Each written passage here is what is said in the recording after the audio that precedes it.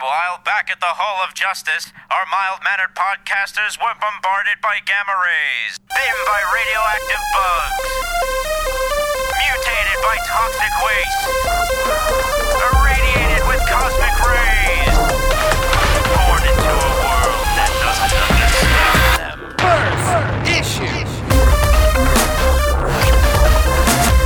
Limited edition. Very origin story.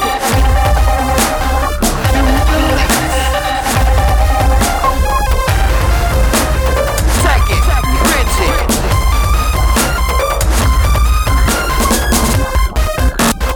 Talking comic. Hello, everybody. It is Wednesday, December the 17th, 2014, and you are listening to the Talking Comics podcast. I am your host, Bobby Shortle, and I'm in the house with Steve Say, Stage dive, Mr. Bob Ryer, Ho, ho, ho. and on the line with Ms. Stephanie Cook. Bonjour, comment ça va? Hello, everybody, and welcome to our last normal show of 2014. What are you calling normal? The next few weeks, you'll be hearing our best of 2014 shows, which are obviously a little bit different in format than the show you're listening to tonight. We've already recorded those, so you guys can look forward to hearing those very, very soon. Today, we're going to be talking to 2014 writer extraordinaire Joshua Williamson, writer of Ghosted, Nailbiter, Birthright, Captain Midnight, Predator, RoboCop. You got him. I got them all on that one. Got 'em all. We'll be speaking to him later. Something tells me it's going to be a fun interview. I think so, too. I have a feeling that Stephanie will also mysteriously not be with us for that interview. But you'll never know because I bet you he's such a good guest. It's true. He is. He will be a very great guest. Really knew we were there. Yeah, it's true. So look forward to you guys hearing that. That'll be at the regular kind of topic portion of the show. But let's get right into it, guys. Let's start talking about some freaking comics. Huh? Yeah. We're going to hop right into lightning round times. And I think we're going to have, for our last show, we have to do traditional. So I think Bob will be the first one to go for this lightning round. Let me get the old timer ready to go here. We have 3 minutes on the clock. Bob, go. Okay, Avengers 39, which begins as a story told as a letter from Reed to Valerian. It's a nice premise, and it mostly hangs together. Except there's some really intrusive battle sequences that seem to spoil the mood a little bit, because it was sort of lovely to see the family reconnecting. They've been so apart in these books. Of course, not too many more of these to go before time runs out as usual. Nightcrawler number 9, which has just really been super all the way through. This is a continuation of the battle with the Shadow King and includes some flashbacks to classic X-Men days, particularly nice moments with Kitty Pryde in their early days. Claremont and Todd Nook are just really continuing this month after month. If you're not buying this book and are a fan of the old X-Men, I think the first trade is out. I think maybe so. like a month ago, but definitely give this a shot. It's been just a heck of a lot of fun. Speaking of old-timey stuff, it is issue 4 of Star Trek New Visions, the photo novels that John Byrne is doing.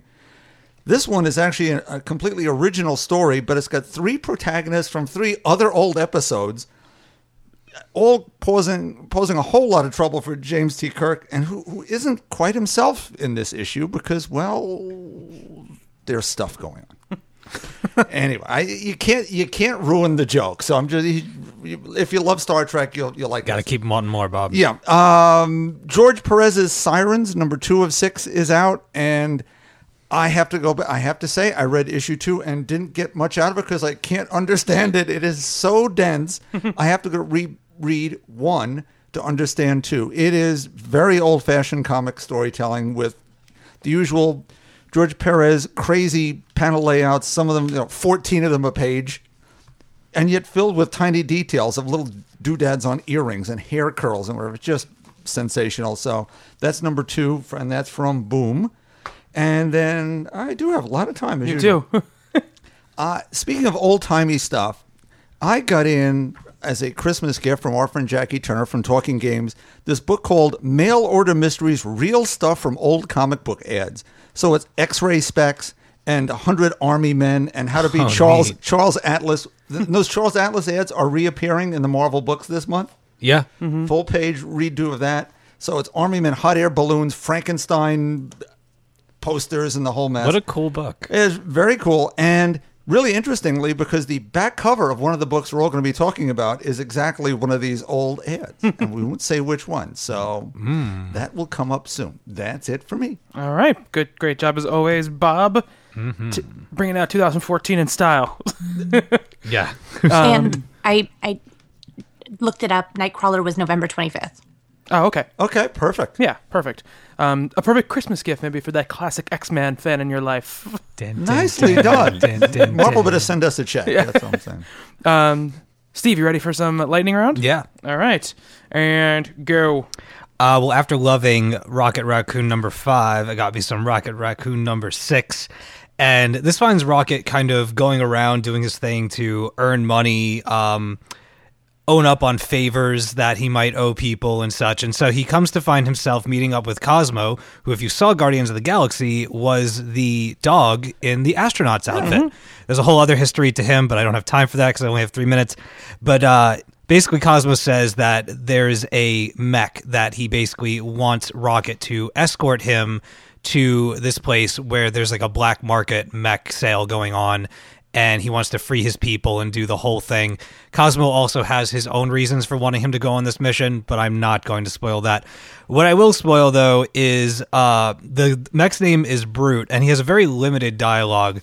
So just to give you a little slice of what this has going on for it, Rocket says to Brute, he goes, "Let's go, Brute. If you're anything like my regular partner who seems to take his vacations anytime I actually have some work to do, then I'm screwed, and your friends might be too." And Brute says 1-000-111-0101. Rocket just says classic. So if you want more good stuff from Rocket Raccoon, definitely pick up number 6. I almost dropped the series. I am totally back on it with numbers 5 and 6. It's awesome. Another absolutely fantastic book from this past week was Jason Aaron and Jason Latour's Southern Bastards, number 6. I almost asked you a question about the other day, but I'm not going to. I'm not going to do that. This issue was super intense. I know people had, they had mentioned that number 4 was super good. It showed up on a bunch of the end of year lists from our listeners and stuff like that. I reread it, and yes, it was really awesome. This one, in my opinion, is just as good, if not better. We're now getting into the kind of the history of the boss character. So the whole story, the whole perspective from Arc 1 to Arc 2 has switched from like almost anti-hero to villain. And we're getting a little bit of backstory, and it's not quite the backstory you would imagine. So I don't know if Jason Aaron's trying to get us to sympathize with the villain of the book, but if that's his plan, he's doing a pretty damn good job of making it interesting. So pretty heinous character too. Yeah, and you know, it's one of those issues that anytime that I read Southern Bastards, I immediately feel like I have to take like an acid bath after I'm done. Like I don't know, it's crazy. But yeah, really, really enjoying this book a lot. And Jason Latour's artwork and this whole red, brown, orange color palette that he's using is just really, really haunting and bloody and fits that whole hot Southern football vibe very well.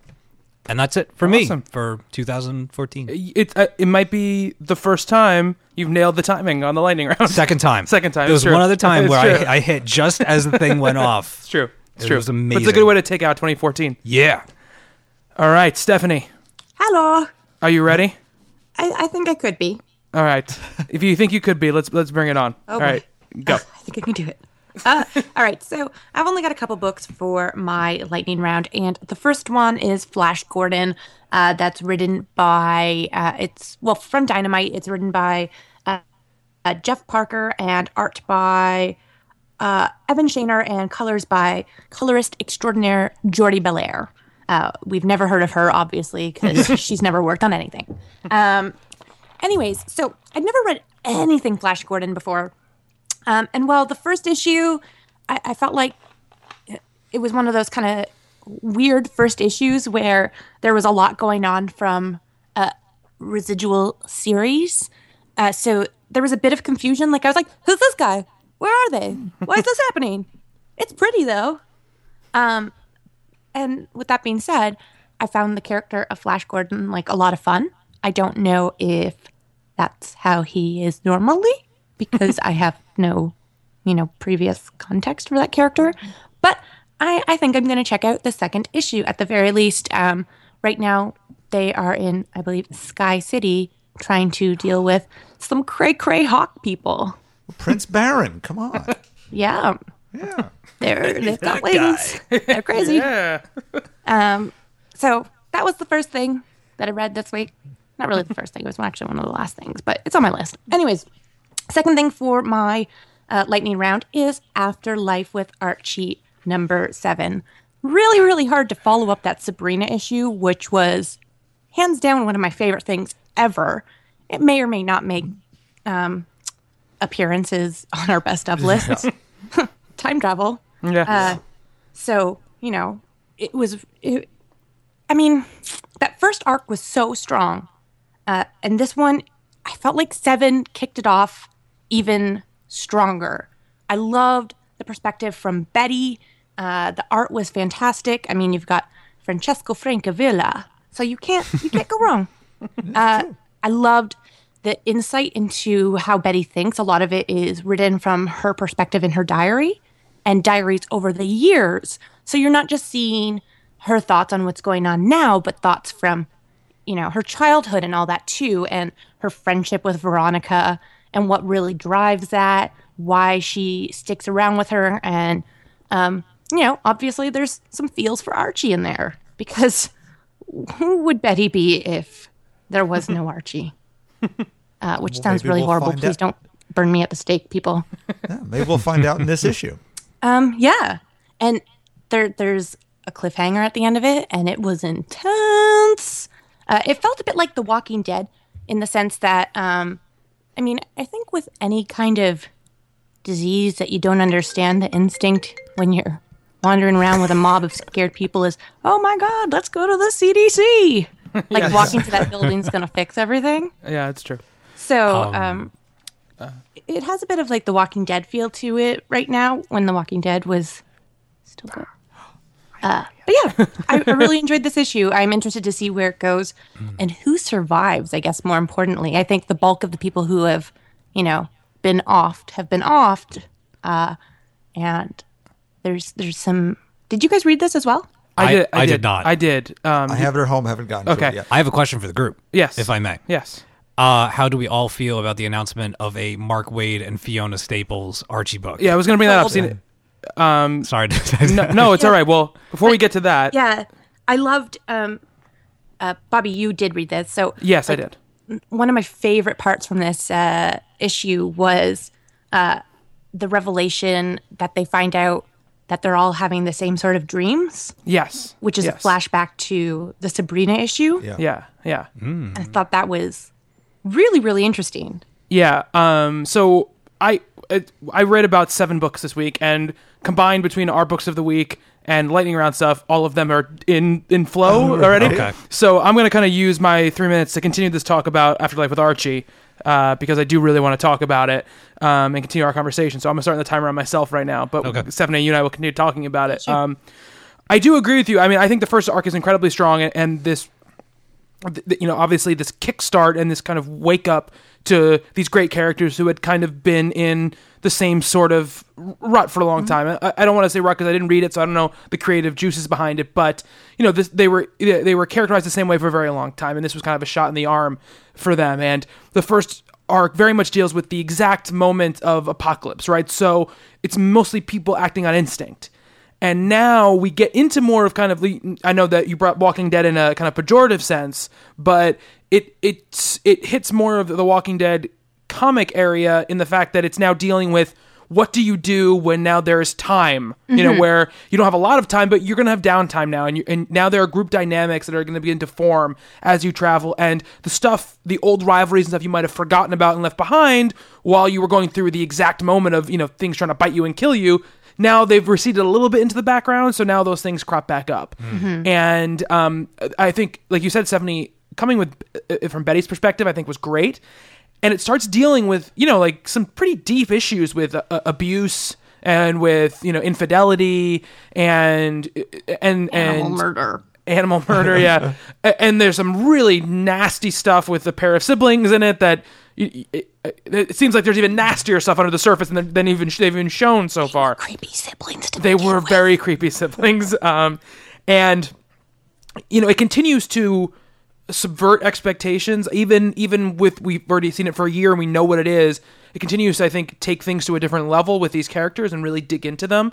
And I think that it's amazing. There's very much a big chance for a letdown, right? After a great first arc, Sure. an amazing single issue that is kind of outside that arc that we all agree is fantastic. And then coming back here, I don't think it misses a beat at all. And it opens up new mysteries and that I don't think were there before. And these are now human mysteries, not just the big mystery, the big kind of supernatural mysteries, which I really, really like about it. And Josie and the Pussycats make the briefest of cameos. Yes, there's a little Josie. That was cool. I was like, oh, look at that. They could be alive somewhere. I was like, yay!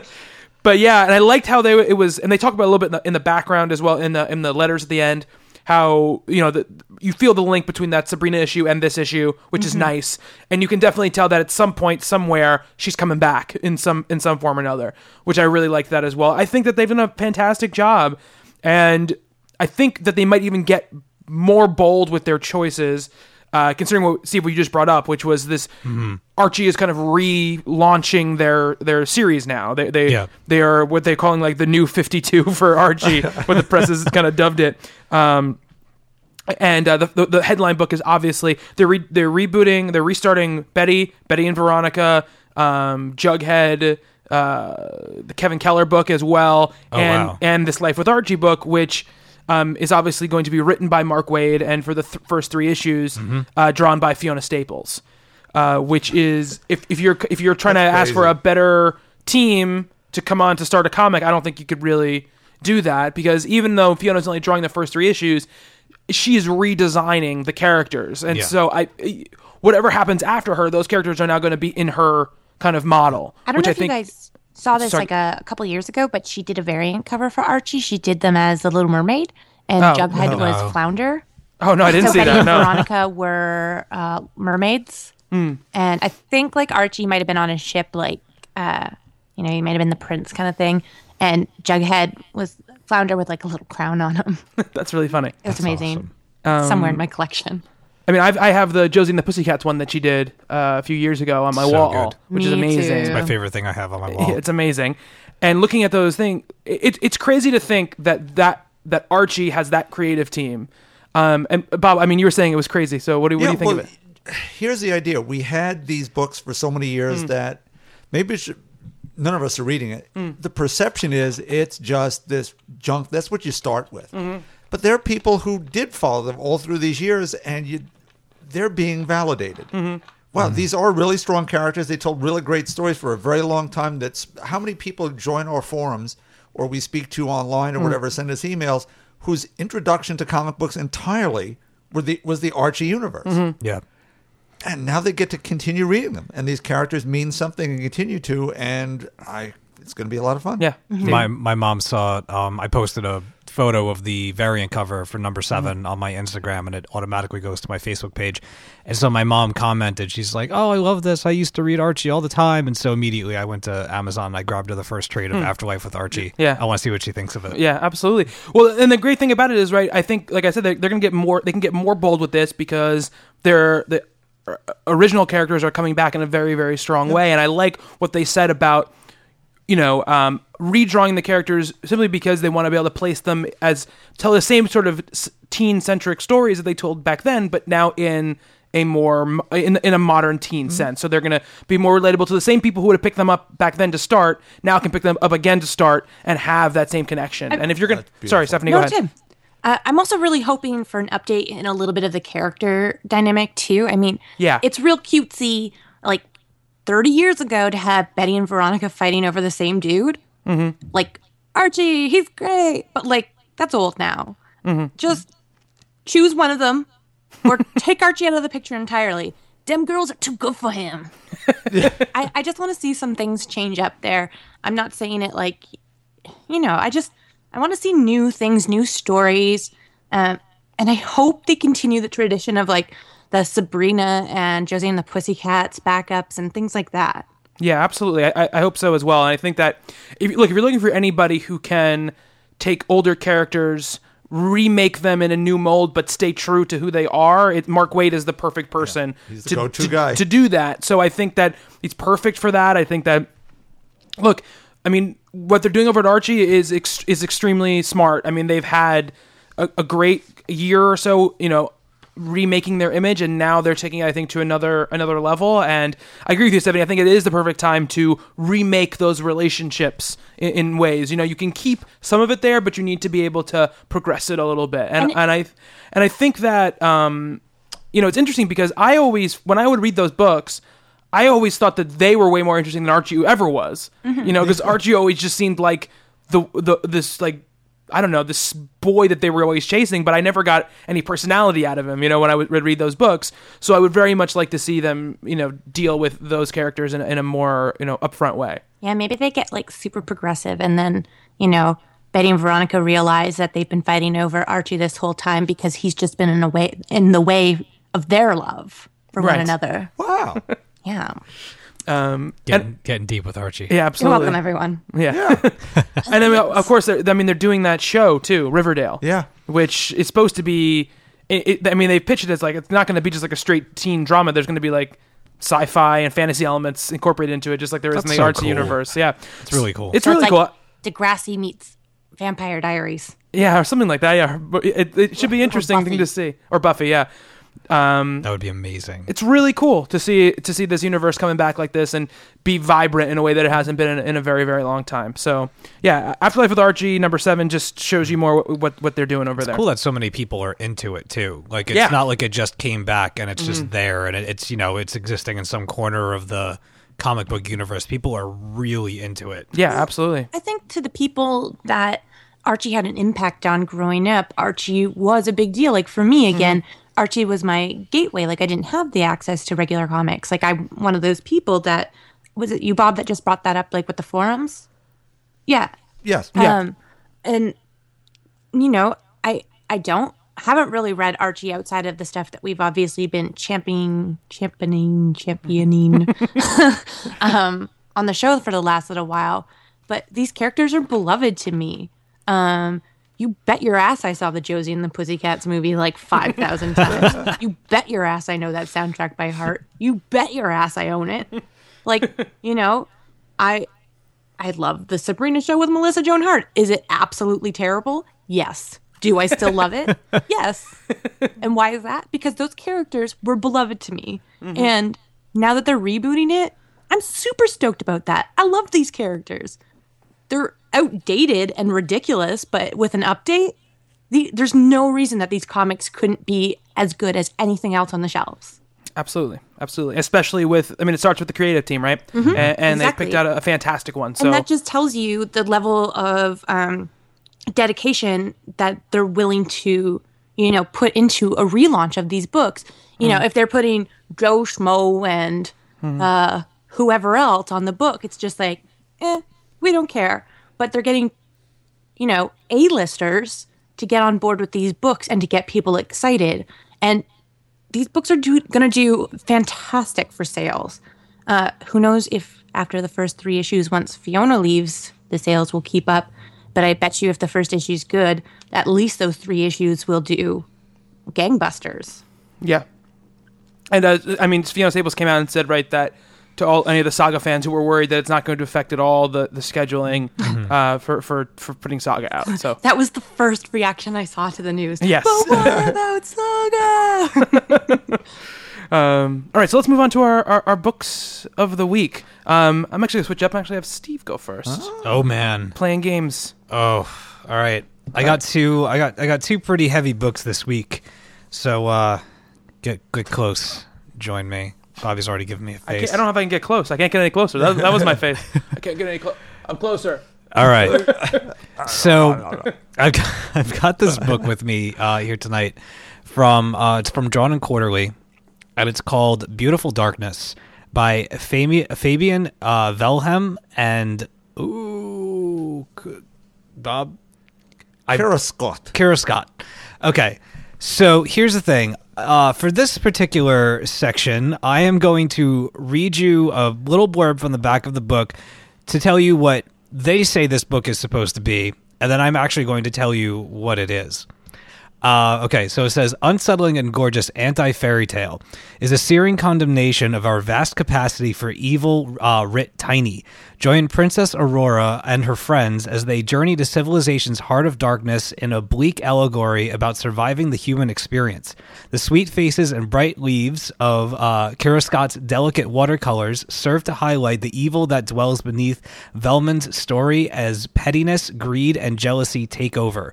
Beautiful Darkness is a harrowing look behind the routine politeness and meaningless kindness of civilized society. Meaningless kindness of civilized society. Okay, so that's the back of the book. I bought this off of Amazon when I was Christmas shopping because I thought the cover looked cool and I wanted something outside of what we've spoken about just in case we wanted something for end of the year stuff. Okay, so the beginning of this book starts, it's all beautiful, beautiful watercolors in the middle of a forest, and you kind of pan out and you come to find the dead body of a young girl lying in the forest. And as she's lying there, as it's raining, all of these people start pouring out of her. So like they start crawling out of her nose and coming out of her mouth. And essentially what they are, what I perceive them to be, are all of the different emotions and all of the different niceties that people say and people do, like the personification of like being nice to somebody that you don't necessarily like them, but you know, you deal with it for the moment and you put on a smile and you're like, oh, you know, how you been? And you're totally faking it the whole time. You could care less. You got better things to do. All of those things as she's dying are pouring out of her and essentially are little people looking around at this new forest landscape asking themselves, how are we going to survive? How are we going to eat? This is all new to us and we have no idea what's going on. So they start to try to adapt. They start to try to build houses. They start to try and make friends with the wildlife and stuff like that. But what you have to remember is that not all of them, not all of the things that we feel and not all the things we do are nice things. So you have, you know, the niceties pouring out, and then you have the venomous and the evil things and the manipulative things that people do also pouring out and kind of pulling the strings of how this society is building itself. And you get this really, really, like, just horrible... It's the most messed up thing that I've read this entire year. Like, I'm just going to put that right out there. It's getting into things of the human condition that sometimes maybe you pour over them when you're alone, or you don't share your thoughts about certain things with other people. Representations of those feelings and those thoughts are in this book, and they're crawling around and they're trying to make a new life. And they're clipping the wings of the birds so that land on the ground so that they can ride them and they can have transportation. They're, you know, using the hollowed out skull of the body that's decaying in the woods as a home, and other ones are jealous of other ones' homes, so they're going in and they're killing them and they're taking that spot. It's really crazy. So if you want to read something super intense and just very, very, very in-depth and interesting and kind of makes you question who we are, all in the guise of this beautifully, beautifully illustrated and watercolored graphic novel from Drawn and Quarterly. It's called Beautiful Darkness. And it was beautiful, but it was really dark. It was super, super dark. Hence the title. Yes. Oh God, it was awesome. Like, I wasn't sure how I felt about it when I started it. I'm like, this is really weird. What is going on? For about like halfway through the book, I had no idea what I was reading, and then it kind of all started to click together, and it was really something else. The other book that I have is another graphic novel from Magnetic Press. And it's called Luminae, and it's by an artist named Ben Gall, who is the artist that worked on the book Nausea that Stephanie had brought to the podcast a while ago. And this is him writing and drawing this time. So this is the whole deal is him. And Luminae is basically, if you want to think of it as a graphic novel that features the final act of like a gigantic battle that's been going on for quite some time. It turns out that some guy who owns he's not royalty, but he's like the king of this township or whatever. and there's a neighboring town that they're different than them, and they look like dogs, and they don't like it because they don't want to mix the people, and we just want to get rid of them. So he basically summons this this beast to come in and clear out that neighboring town so that he can just have a pure human town and not have them intermingling. Anyway, the demon gets summoned, and constantly on the heels of this demon always is this band of female warriors, and their job is to protect this one warrior that they have with them called the Luminae. She's this kind of like beacon of light that if the light goes out, all of darkness descends and all of this stuff. And it's like one giant battle sequence. There are whole sections of the book that are just action scenes, and it is absolutely positively gorgeous. If you've ever seen any of the artwork from Naja, it's got kind of an anime vibe to it, but the colors in it are ridiculous. It might take you a little bit, like it took me, to kind of learn the names of the characters, because there are many. But once you get a handle on who everybody is and what their powers are, this is just an epic, epic, epic book. For anybody that likes high octane, like magic and fight anime, this is right up your alley. I immediately thought of Mara Wood when I was reading this. And the ladies that are in this, there's about 5 or 7 of them. You know, seems to have been the year for badass ladies and lady teams coming up between Rat Queens and, was it Fearless Defenders last year? Mm-hmm. Yeah. Like towards the end of last year. This is just another example of a creator having a passion to create one of those teams and bringing you in on the ground floor of this final act of this really, really heinous conjuring from this lord and the cleanup crew coming to take care of it before everybody dies. Mm-hmm.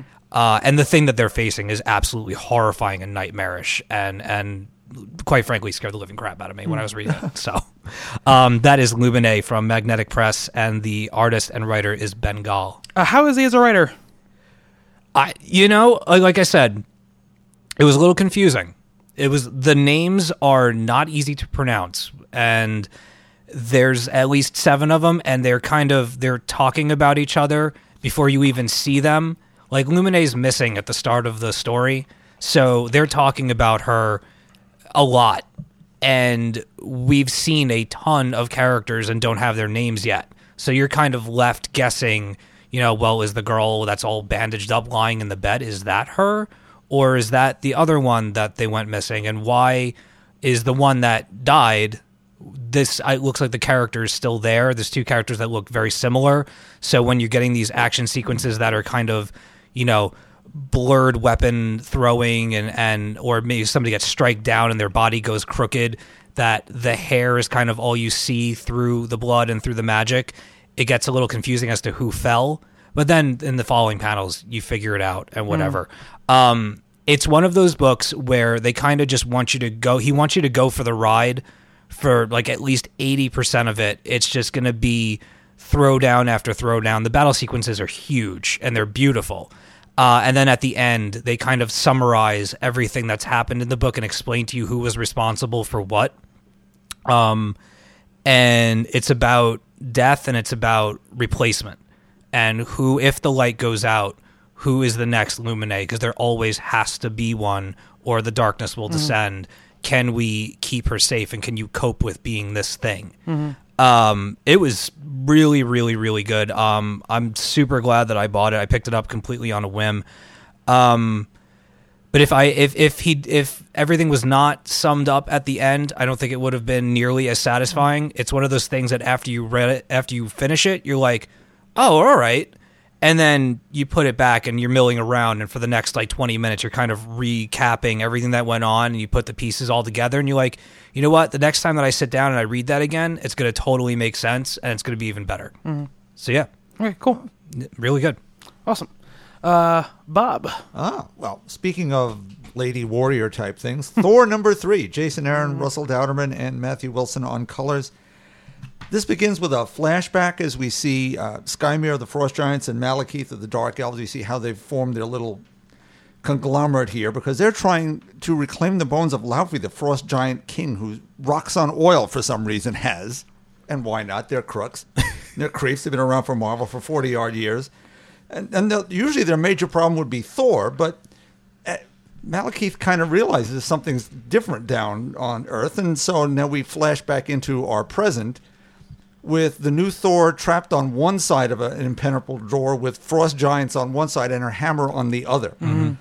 Nice little toss back to the old Don Blake idea. When he lost his hammer for more than 60 seconds, he reverted to powerless Don Blake, which, it was a little stupid in a way, in the same way that Aquaman, if he was out of the water 60 minutes, would die.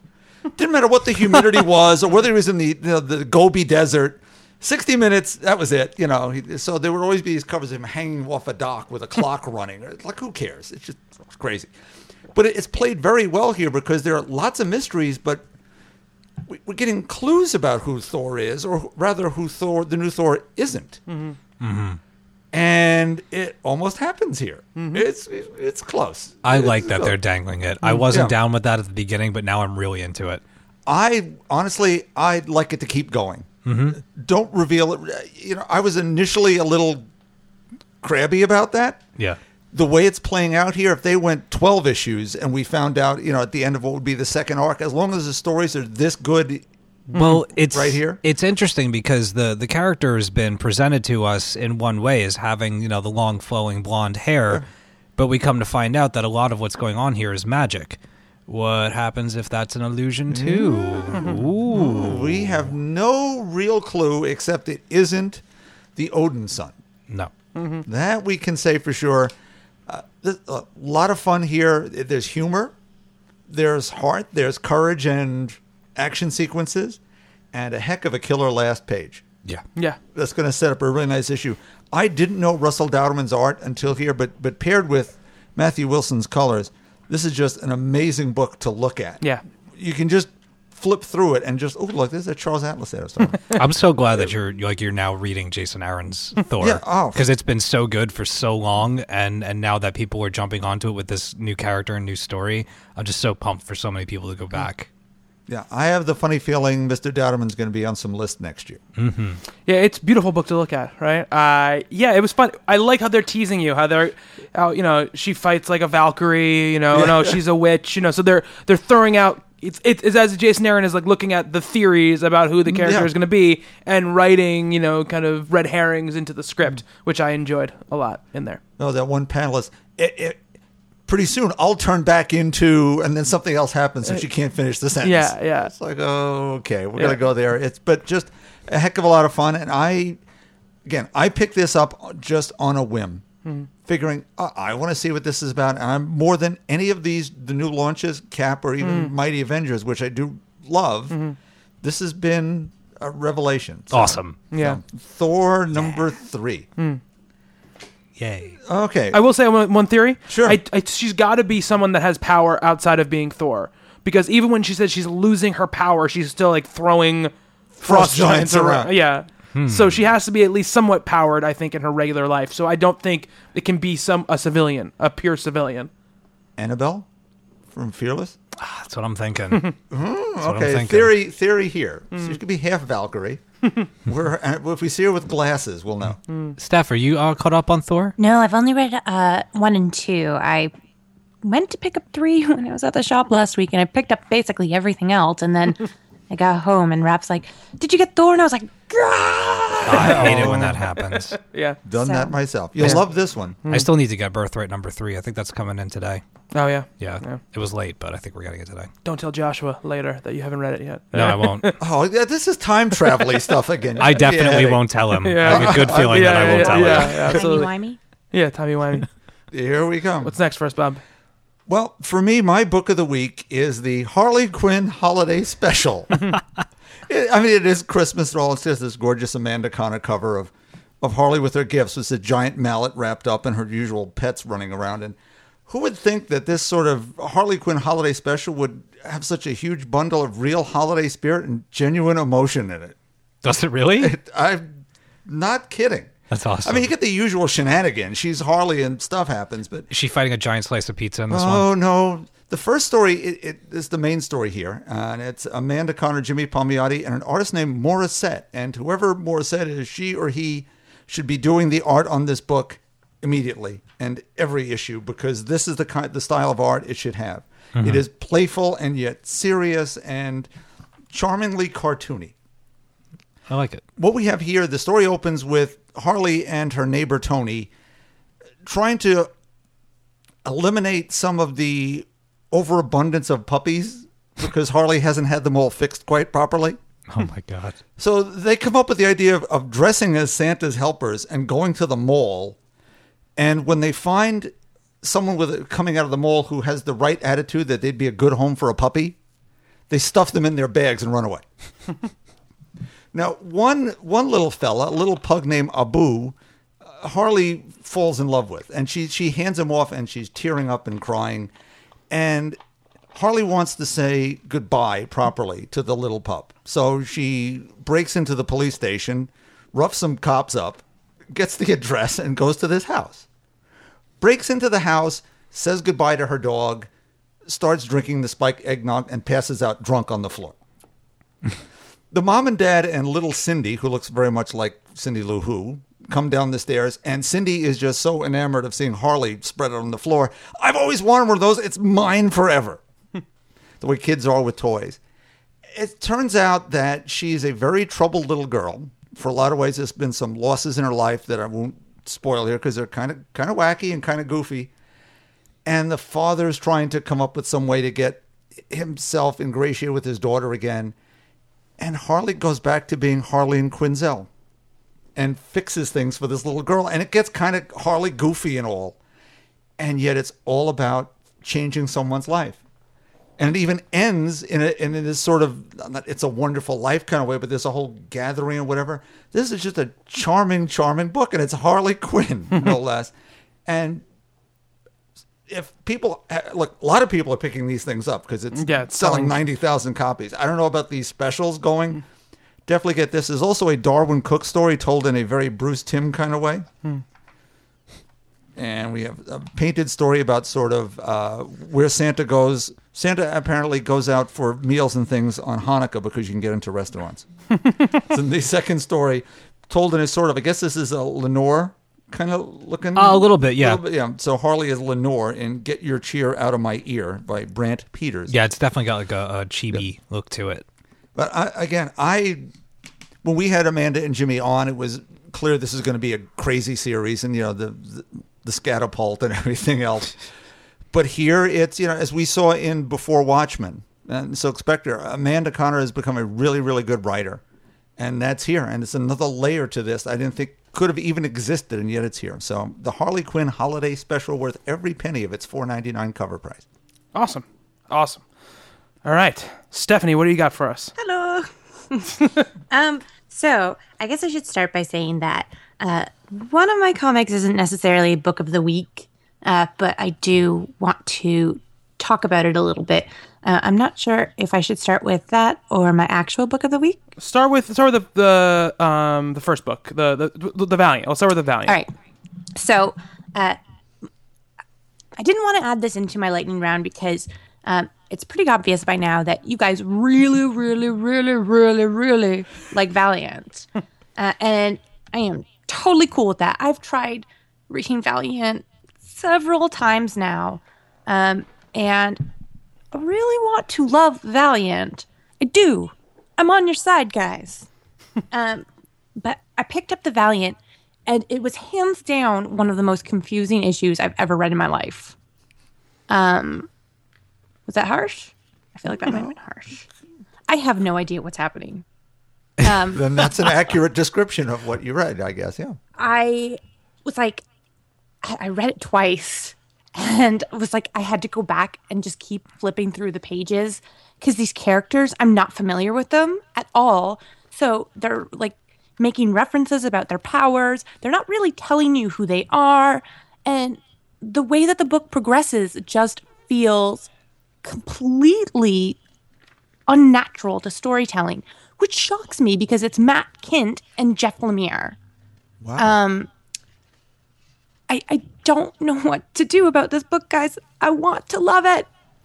I just don't understand. Like, literally, I have no idea. Right? Yeah, but I read it as well. But finish, Stephanie. And then Valiant, I don't know why you did this. Seriously, what is wrong with you? I get to the end of the book, and there at the back of the book, there's a comprehensive list of all the characters. I'm like, why didn't you put this in the front of the book? For people like me who have never read these before. Why wouldn't you put this at the front? Like every other publisher. I realize maybe you want to be different and awesome, but why? Anyways, I'm sorry. I don't want to rag on Valiant. I do think they're a great company that are putting out books that are unlike anything else, which is why I keep trying to pick up new things. I read, I know somebody corrected me on how to say this, but Ray, which I actually did Rye. enjoy. Rye. Like the bread. Like the And I do actually intend to go back and finish that trade at some point in the near future. I've tried Exo Manowar. I think I've tried an issue of Harbinger. And it's just not for me, I don't think. And the Valiant, everyone was saying that this was a really great jumping on point. But for me, having not had any experience really with Valiant, or at least not enough to constitute having any knowledge of these characters, I was utterly and completely lost. So, like, I didn't want to just kind of shove this into the lightning round and not discuss it with you guys, because I think Bobby at least has read this, correct? Yeah, and Steve has as well. Yeah, I read Okay. But I'll pass this off to you guys now, too.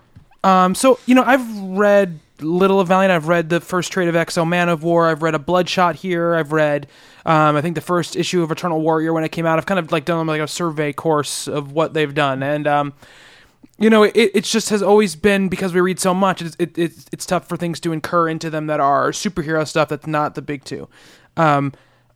But obviously I was very excited about this because it's Matt Kent and it's Jeff Lemire, and it's Paulo Rivera. And I'll say right off the bat that the book visually is gorgeous. The characters are rendered beautifully.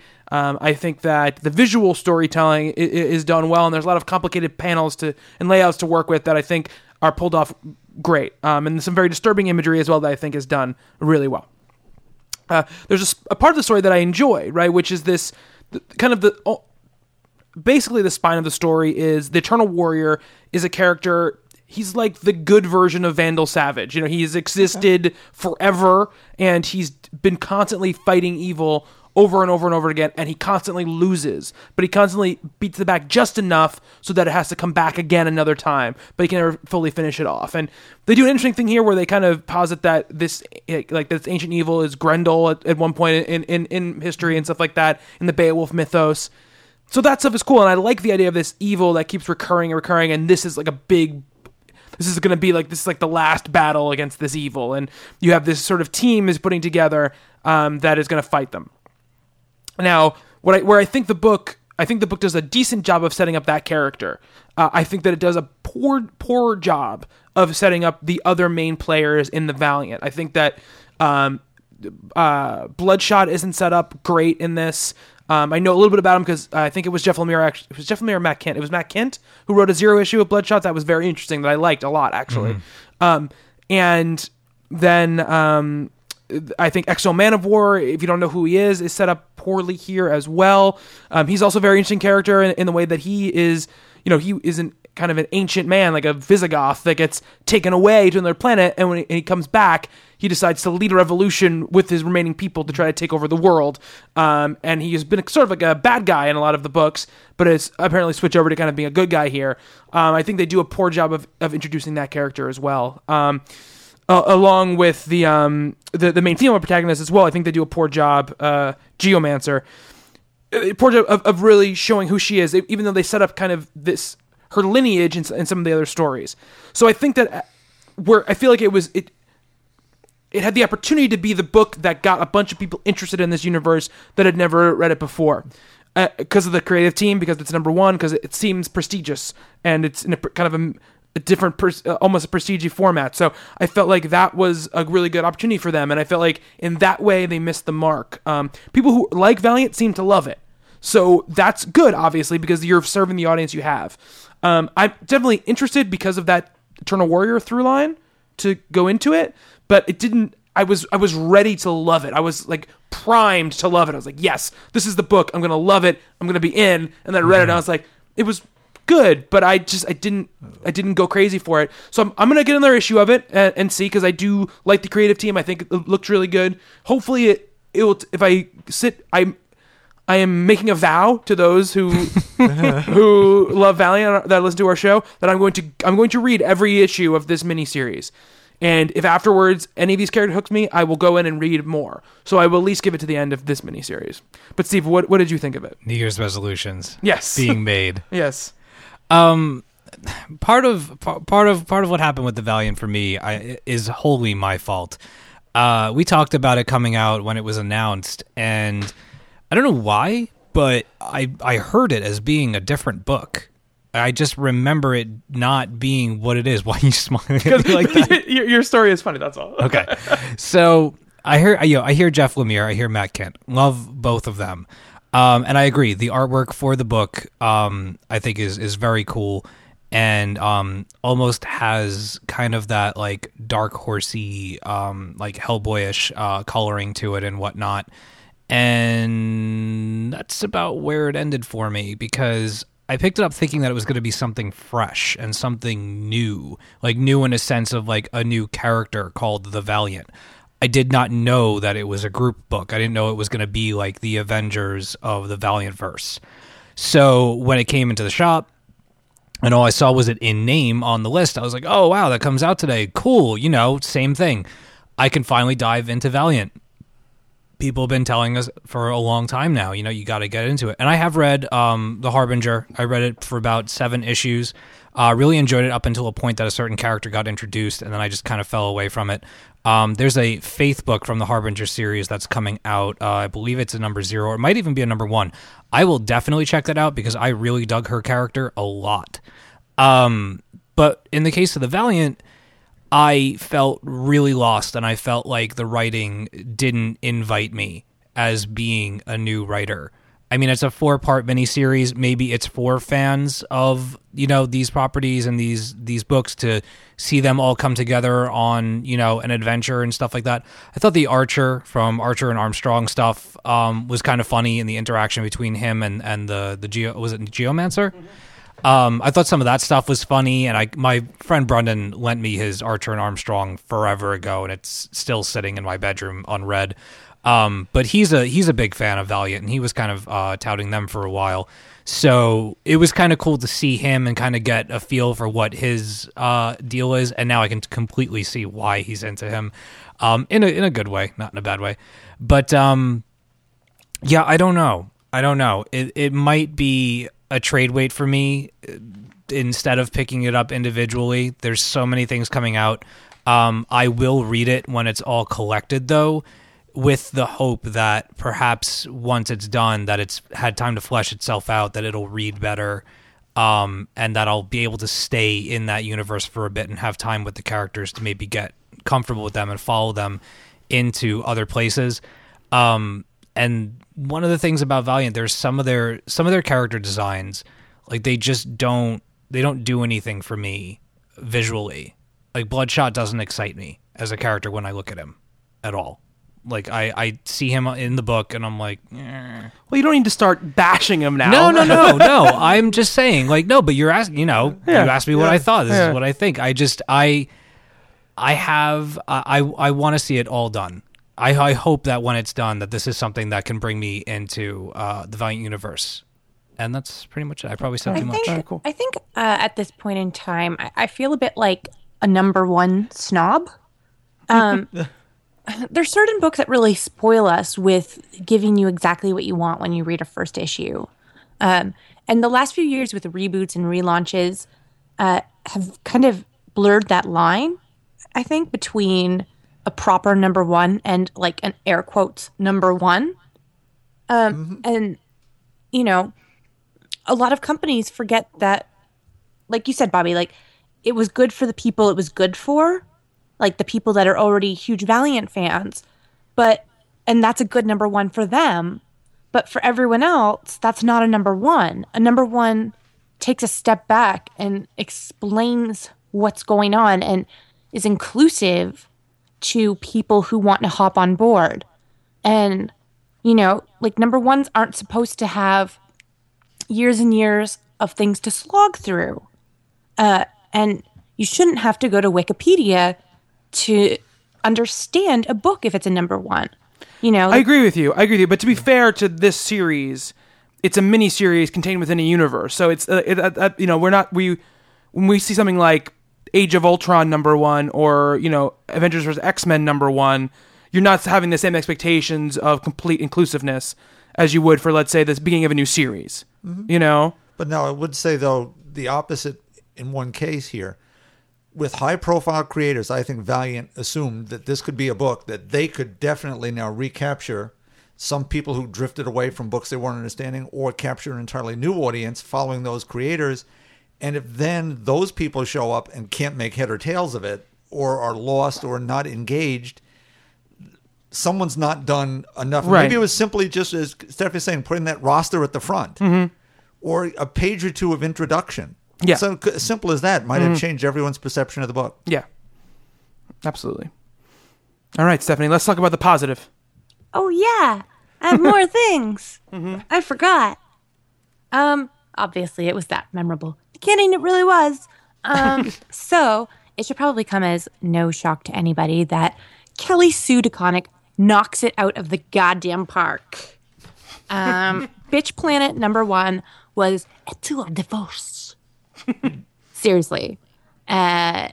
She just has a way of making a comic completely and utterly memorable in the best possible ways. Bitch Planet number one is more or less about, you don't really have a lot of the about, aside from the fact that there is a prison on a planet. It is nicknamed Bitch Planet. These people, some of them are there for valid reasons. Some of them are there because of corruption in the system. And, the bitches on Bitch Planet don't want to deal with the shit that they're getting put through anymore. Some stuff is getting, tensions are building. And I'm pretty sure soon we're going to see some stuff go down. We're meeting a few of the main characters, seeing how they're treated, how they got there. And I suspect over the next little while, we'll also see how other people got there. Like a bit like Orange is the New Black, where you kind of do flashbacks, why these people are here, and then flashback to the forward, or to the present, I guess. And you'll see, what they're doing to no longer be there, which is going to be take over the world, I think. So it was awesome. I thought the art was great. It had that very sort of grindhousey exploitation feel, which is exactly what they were going for. Who did the colors on this book? Because more so than almost anyone else, I think that they deserve like a standing ovation. I loved it. Was it Clayton Cowles? No, it's Chris Peters. Chris Peters. Oh. Clayton Cowles is the letterer. Oh, okay. I thought that the colors were just outstanding and really made the book pop. The ads that you see in the beginning of the book and the page at the back were amazing. Bob, I'm just gonna...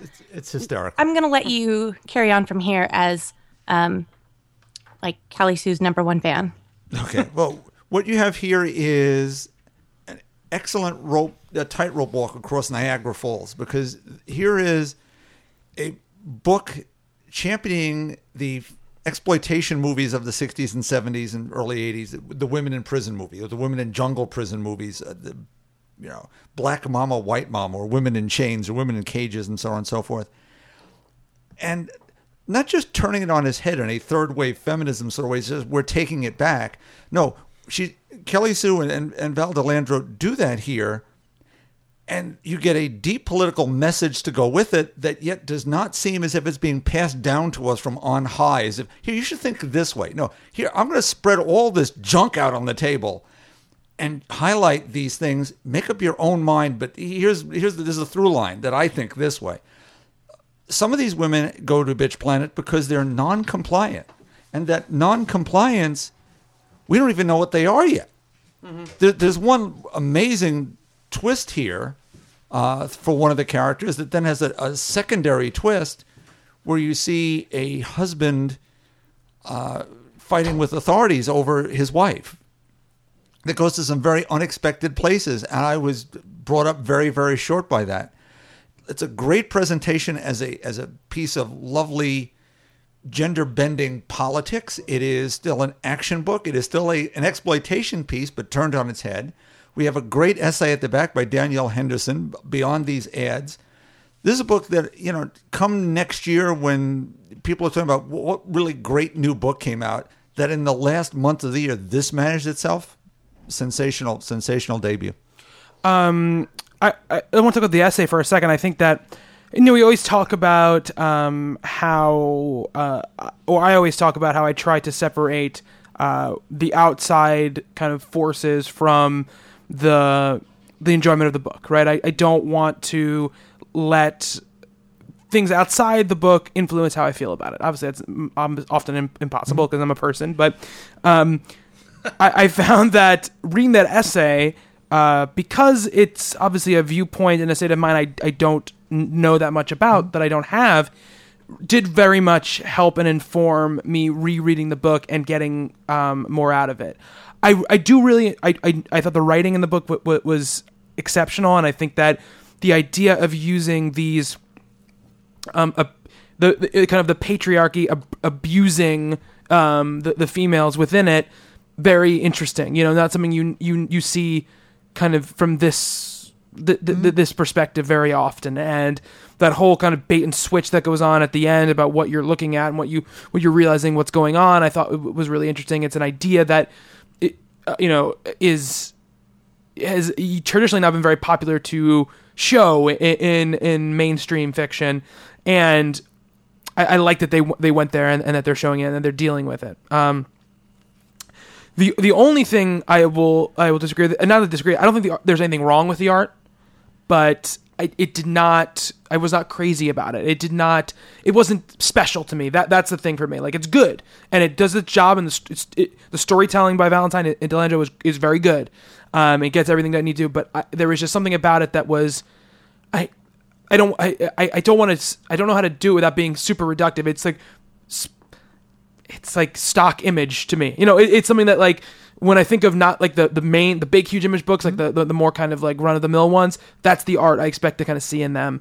And it didn't, to me, I wanted something else from the art. I don't know what it was, but I just, there was something I wanted more from it. And maybe it's just my personal preference to the aesthetics that I like in my books. It's probably more than anything else. So for me, there's the only part of me that wasn't top notch for me. But I think that what's great about this, and it's great about a bunch of the other books that we talk about coming out from Image, is that it's something that you're not going to find anywhere else. And that's what makes it special, right? It's a story and a point of view that is specifically Kelly Sue's, and it's an auteur type of work, and that is something that is very special nowadays, and I think I felt it much the same way after reading that essay as I felt after reading the essay at the back of Witches with Scott Snyder, where it enhances what the book is telling me, So I thought it was very good, except the art being a little bit less for me. I thought the book was great. Steve, what did you think of it?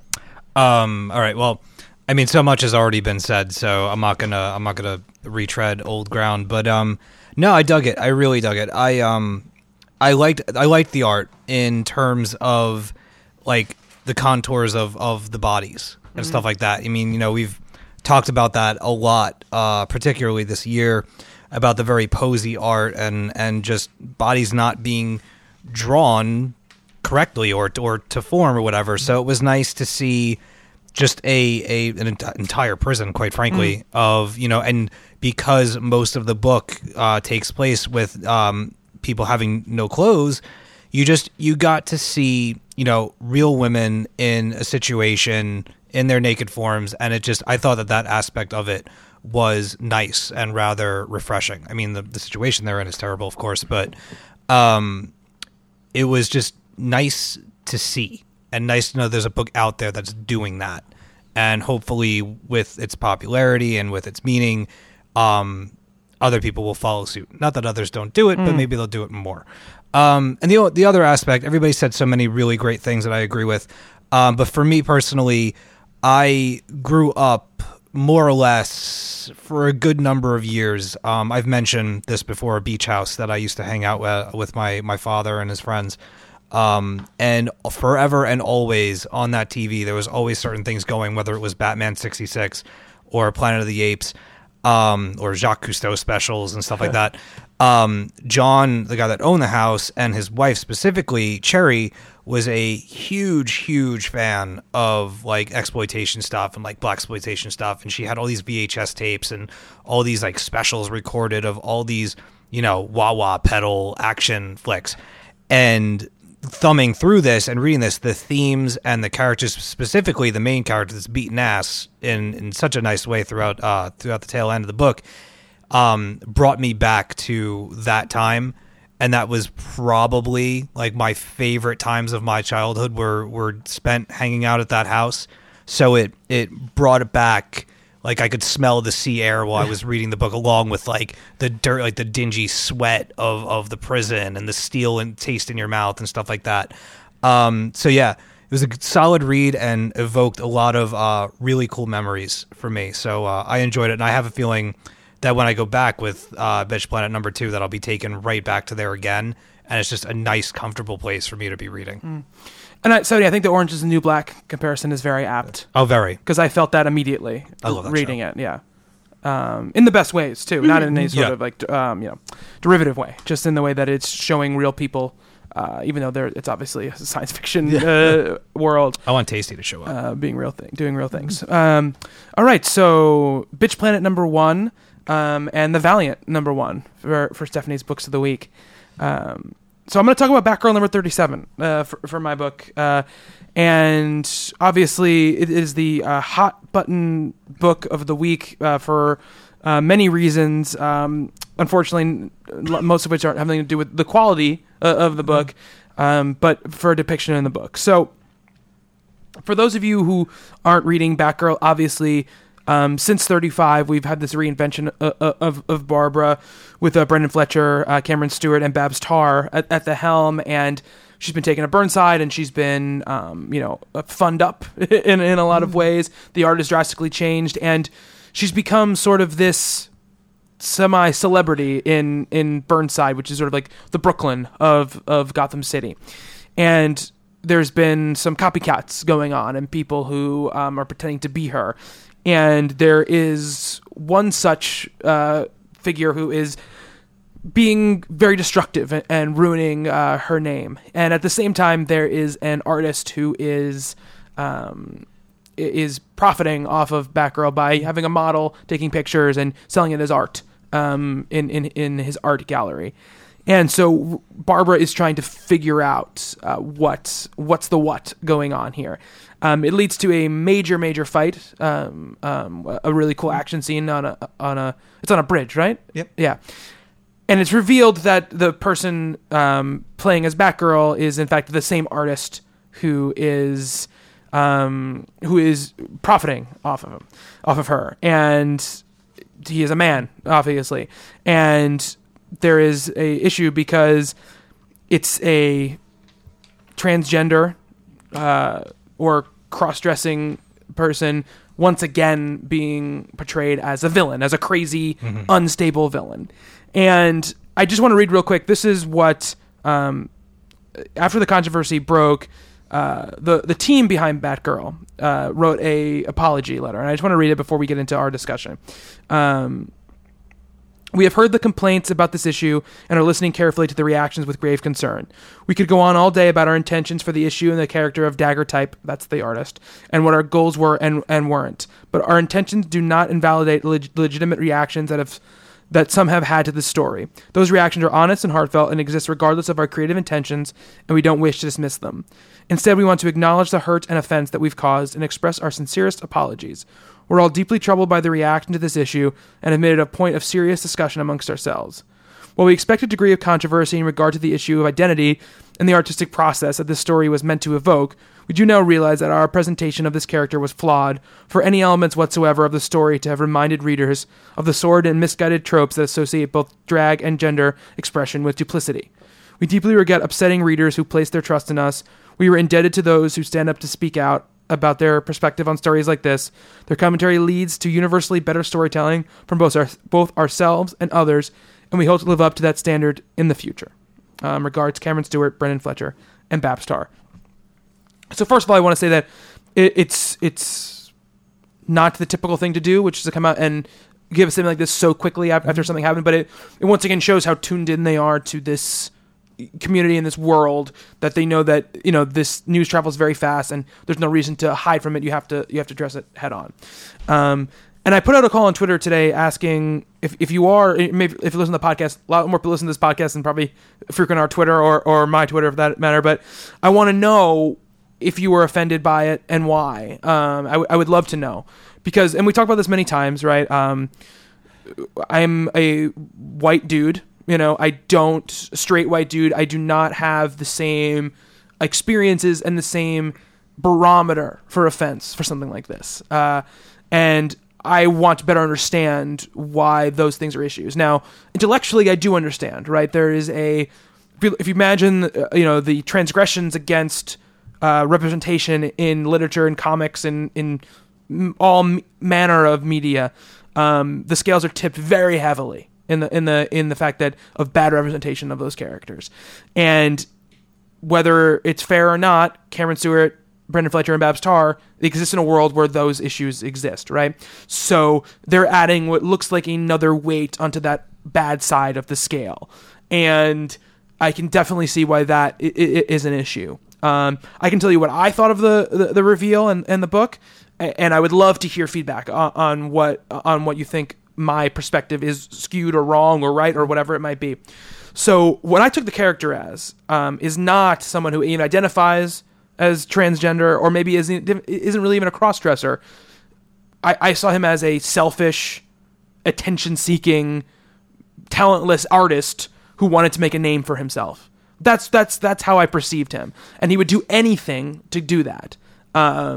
And I did not see it as a slight against that community. But again, I'm not in that community. I don't have the same sensitivities to those issues. I think that, the issue does play with identity. Definitely. I mean, superheroes are often all about identity, right? About the fact that you put one face on for the world and you put another face on, in the dark. And I think that I don't think the issue in any sort of narrative sense portrays that entire community as being duplicitous or being shifty.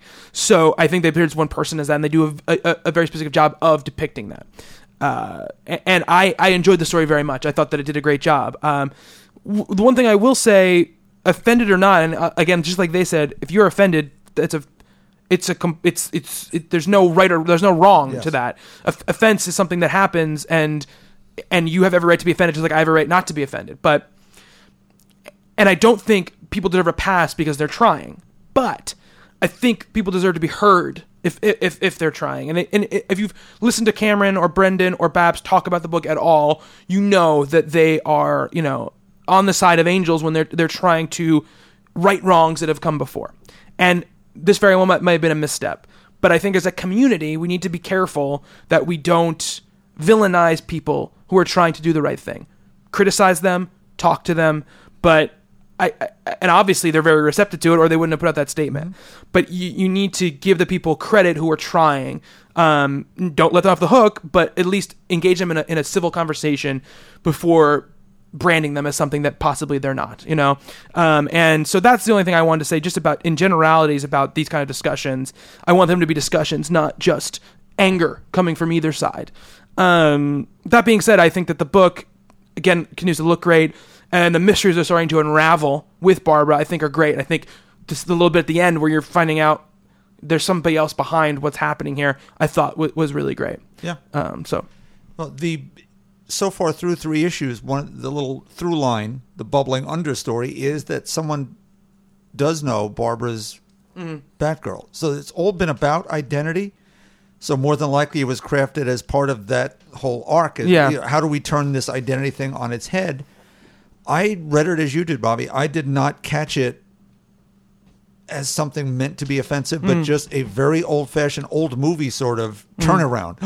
Right. Oh my goodness, where it's the House of Wax idea or something. Who's behind the mask? And it was interesting. But as you say, we're the default community here. We don't have the same life experience. So for anyone who is offended, they have every right to be. But as the creative team said in their apology, it's about starting a conversation so we have better storytelling. Yeah.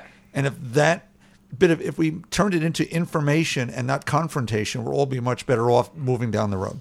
Absolutely.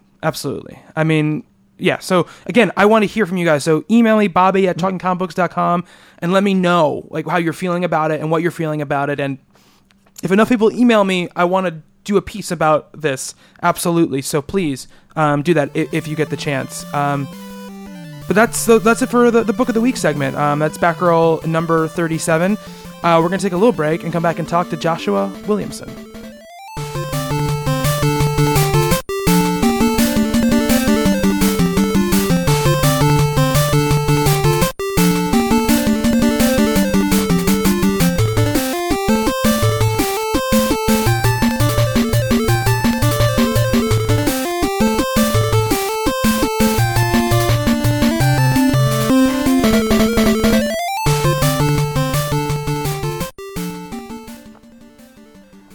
All right, we are back, and we're joined by a very special guest, writer of Ghosted, Birthright, and Nailbiter, Mr. Joshua Williamson. Josh, thank you so much for joining us on Talking Comics. No problem, guys. This will be fun.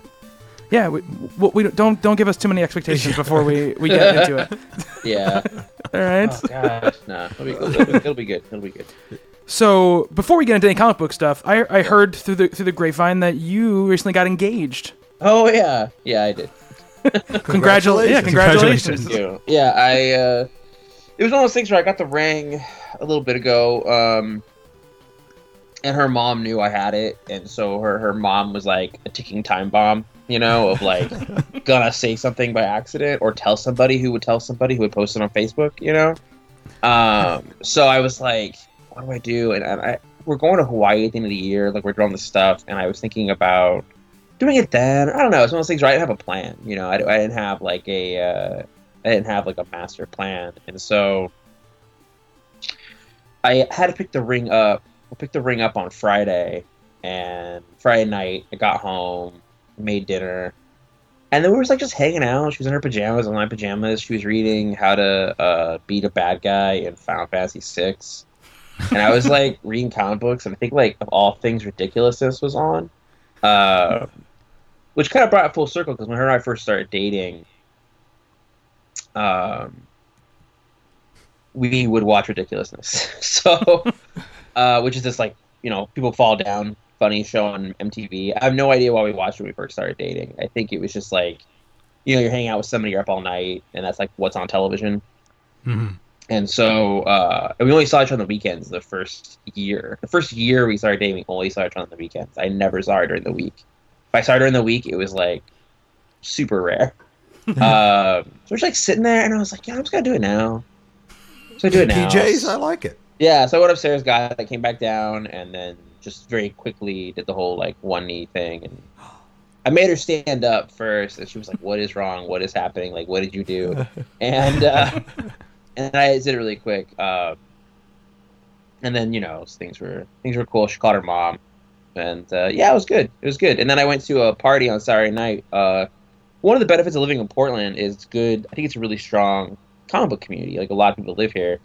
And so I got to go to. I'm good friends with Scott Alley, who's the editor-in-chief at Dark Horse, and he had a holiday cocktail party, and it was super super cool going there. But that was the first time we started telling people was at that. So I think the very first person I ever introduced my girlfriend to as my fiance was Kelly Sue DeConnick. It's the first person that I was like, oh, Kelly Sue, this is my fiance. And she's like, when did you have a fiance? I'm like, since last night. Nice. But told people there, it was Scott, and I told Bendis as he was walking out, actually. Because it's really funny with Bendis is that, like, whenever we're in social situations together, we never end up really hanging out or talking. because obviously, like, he's Brian, and so as he was walking out, like holding one of his mini children, he was walking out, and he started talking to me. He's like, "Oh, hey," and he's like, "Hey, it's another party that we're both at. We never talked to each other." And I was like, "I know, someday we'll figure it out." And then we started talking, and I told him it was all very nice. It was a good night. It was funny too because I also met Chuck Palahniuk for the first time. Oh, sweet! Wow. And I was standing next to the bar/punch bowl full of alcohol. And both of us were kind of stuck over there because on the other side of a table, and so we were kind of flanked on both sides. And we were both just kind of standing there, and I was like, fuck it. So I started talking to him. I was just like, hey, so comic books, right? And started talking to him for a while about Fight Club 2 and sort of all this stuff, and started talking about signings and fans and the internet. And I had this, like, long conversation with him, which I did not expect at all. I thought it'd be one of those quick, like, yeah, right, cool, and then, like, you walk away. But then we started having this, like, really long conversation, and he was, like, super down to earth, really cool guy, which I knew, but it was just one of those things you never know if you're gonna click. You're gonna think that person's gonna think you're a total weirdo, which he probably still thought that. But my girlfriend came over and we started talking, and then Scott Alley came over and we started talking about all kinds of stuff, and it was just really it was like one of those cool, like, man, this weekend is fucking weird. Got engaged, talked to Chuck Palahniuk. But, I feel like I'm missing something. Something else happened, too. But for my girlfriend, it was funny because she really likes Chuck Palahniuk's work and she really likes Chelsea Cain's work, and they both were there. So for her, she was like, oh my God, I really want to talk to Chelsea Cain. And I'm like, because Chelsea Cain's a famous crime novelist who also lives in Portland, who writes a lot of stuff about serial killers. And there's times I want to talk to her, too, but she's also just, like, those parties are so packed full of people. But anyway, it's a weird time. It's a weird time. You checked all the boxes. Yeah. Yeah, I know. Yeah. And then I watched, did I watch any movies over the weekend?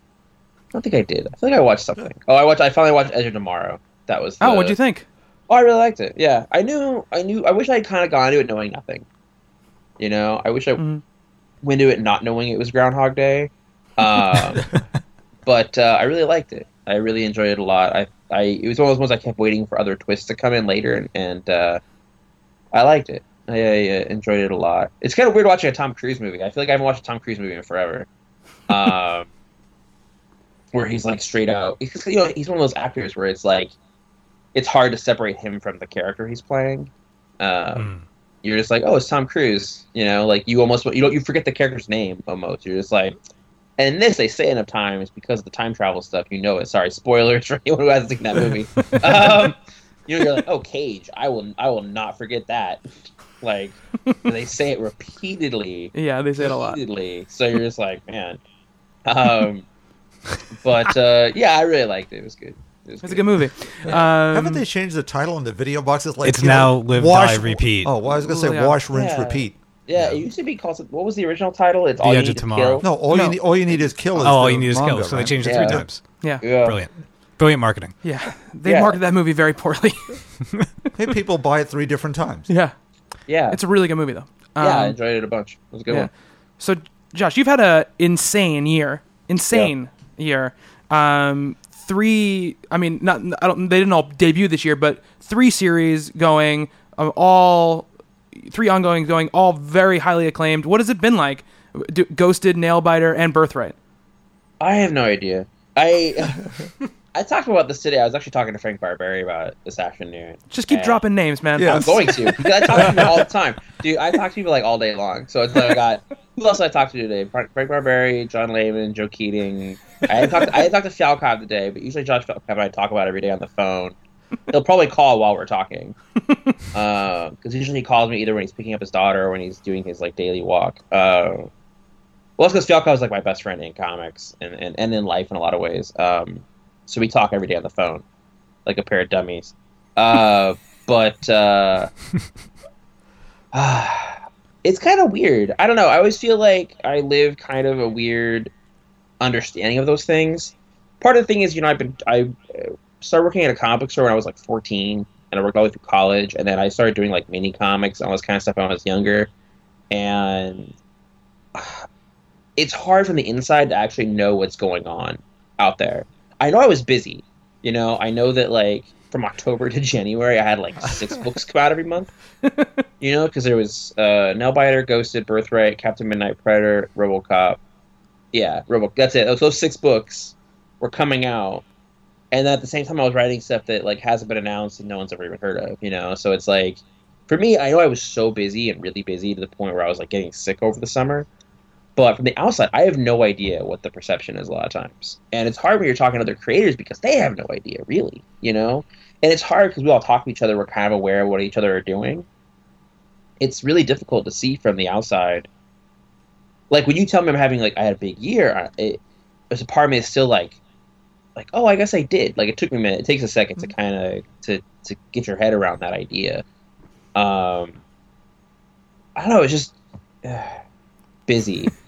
Right. Busy. That's that's how it felt. Like, it felt really busy. I mean, it was cool. It was really great when, you know, the year started for me at Image Expo, really.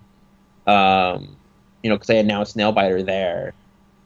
And then we just kind of, you know, ran through, and then 6 months later we did Birthright, and then Birthright came out in October. So, like, 6 months almost to the week after Nailbiter came out, Birthright came out.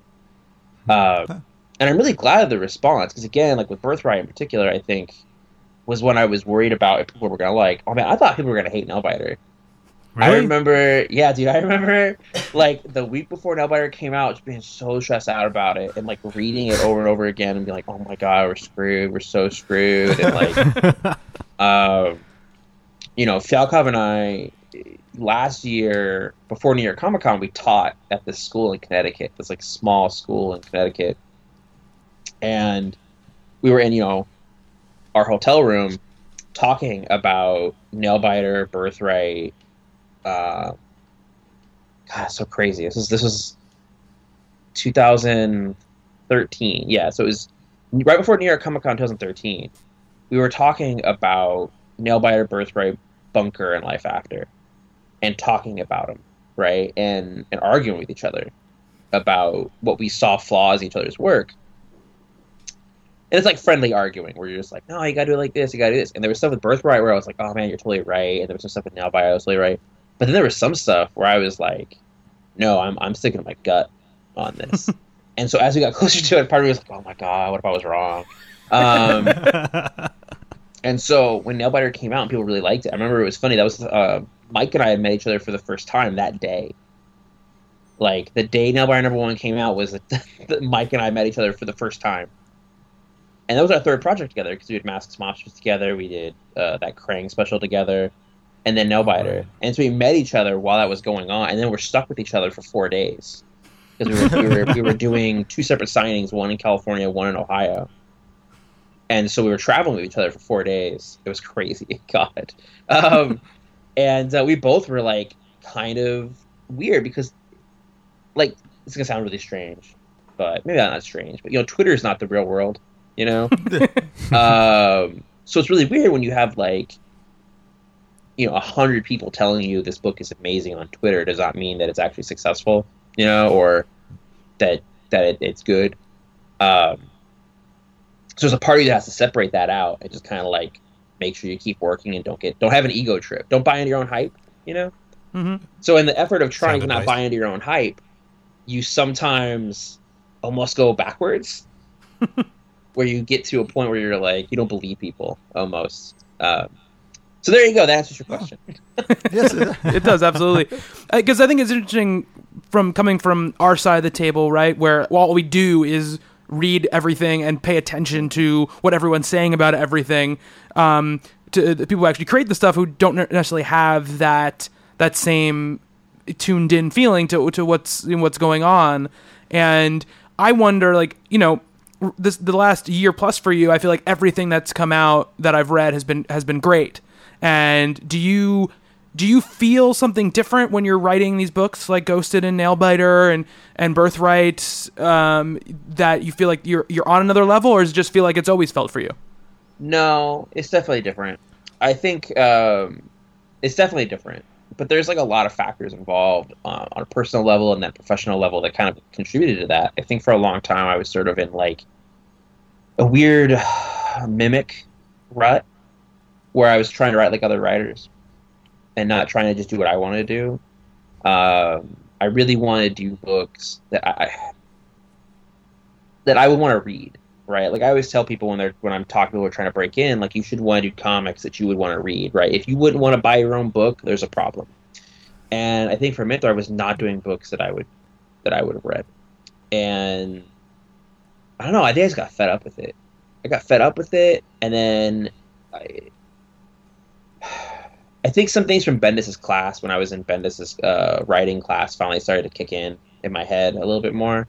And then Ghosted. Like, Ghosted was a big thing for me, was that I was just unhappy with everything I was writing, and then I was like, well, this is the book I want to do. I want to do a crime and horror book. Like, this is really what it is. I'm a Vertigo kid. Like, I grew up loving Vertigo comics. Why am I not doing books like Vertigo?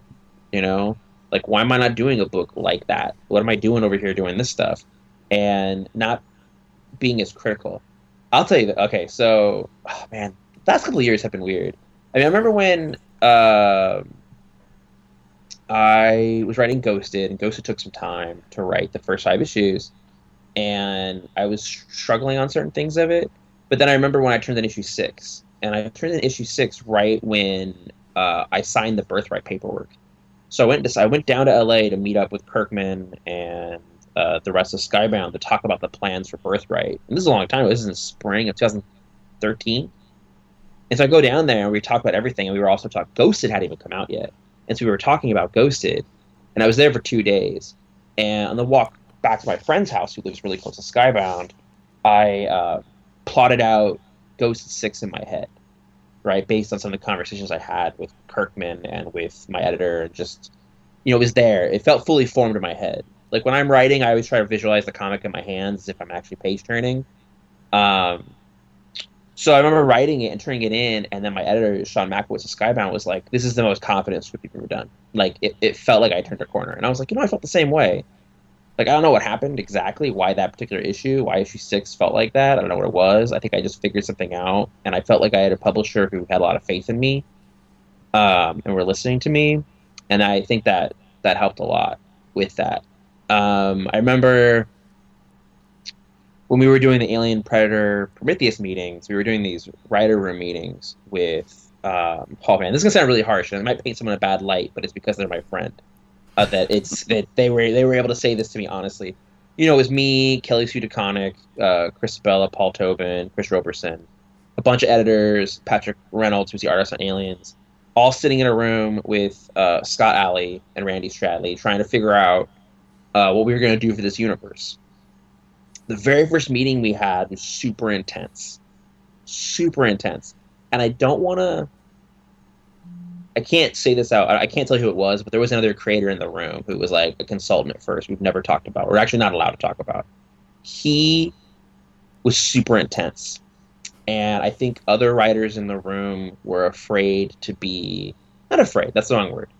They weren't as confrontational with it. And I was super confrontational. And I was super on it. And I remember my whole thing, I had no fear in that room, which was surprising to me. I thought I'd be really nervous, but I didn't. I had no fear, and I was able to, really go into stuff. And afterward, I saw Bendis. And Bendis was like, hey, so I heard about the very first meeting. And I heard you kicked ass. Like, you did awesome. Like, everyone is really impressed with you. And everybody is really happy, and they thought that you did a really good job. And I was like, oh, man, awesome. So then that weekend, Scott Alley used to come to my house. We would watch Dexter and American Horror Story together and Breaking Bad. So he would come over. We had these little marathon sessions of whatever was on that week, right? So he comes over, and he's like, hey, I really want to talk to you about the meeting. And I'm like, yeah, what's up? And he's like, you did such a good job. Like, you super kicked ass. You were super intense. You were super thoughtful of story. Like, you really, really nailed it. And I was like, yeah. And he says, and I will always remember this, he says, where is that in your scripts?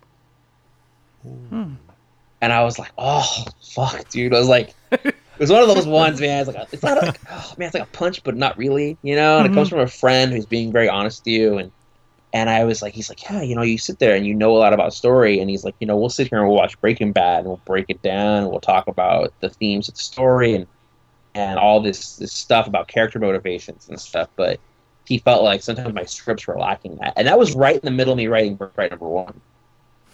So I feel like all these little contributing factors sort of just kept like spinning around to me being better. Life I went through some weird changes, like personal stuff in life, and sort of had to grow up a little bit. And yeah, all this just kind of came around to it. And I know that the stuff I do better now is better than maybe 2 years ago. All right, cool. What else do you want to talk about?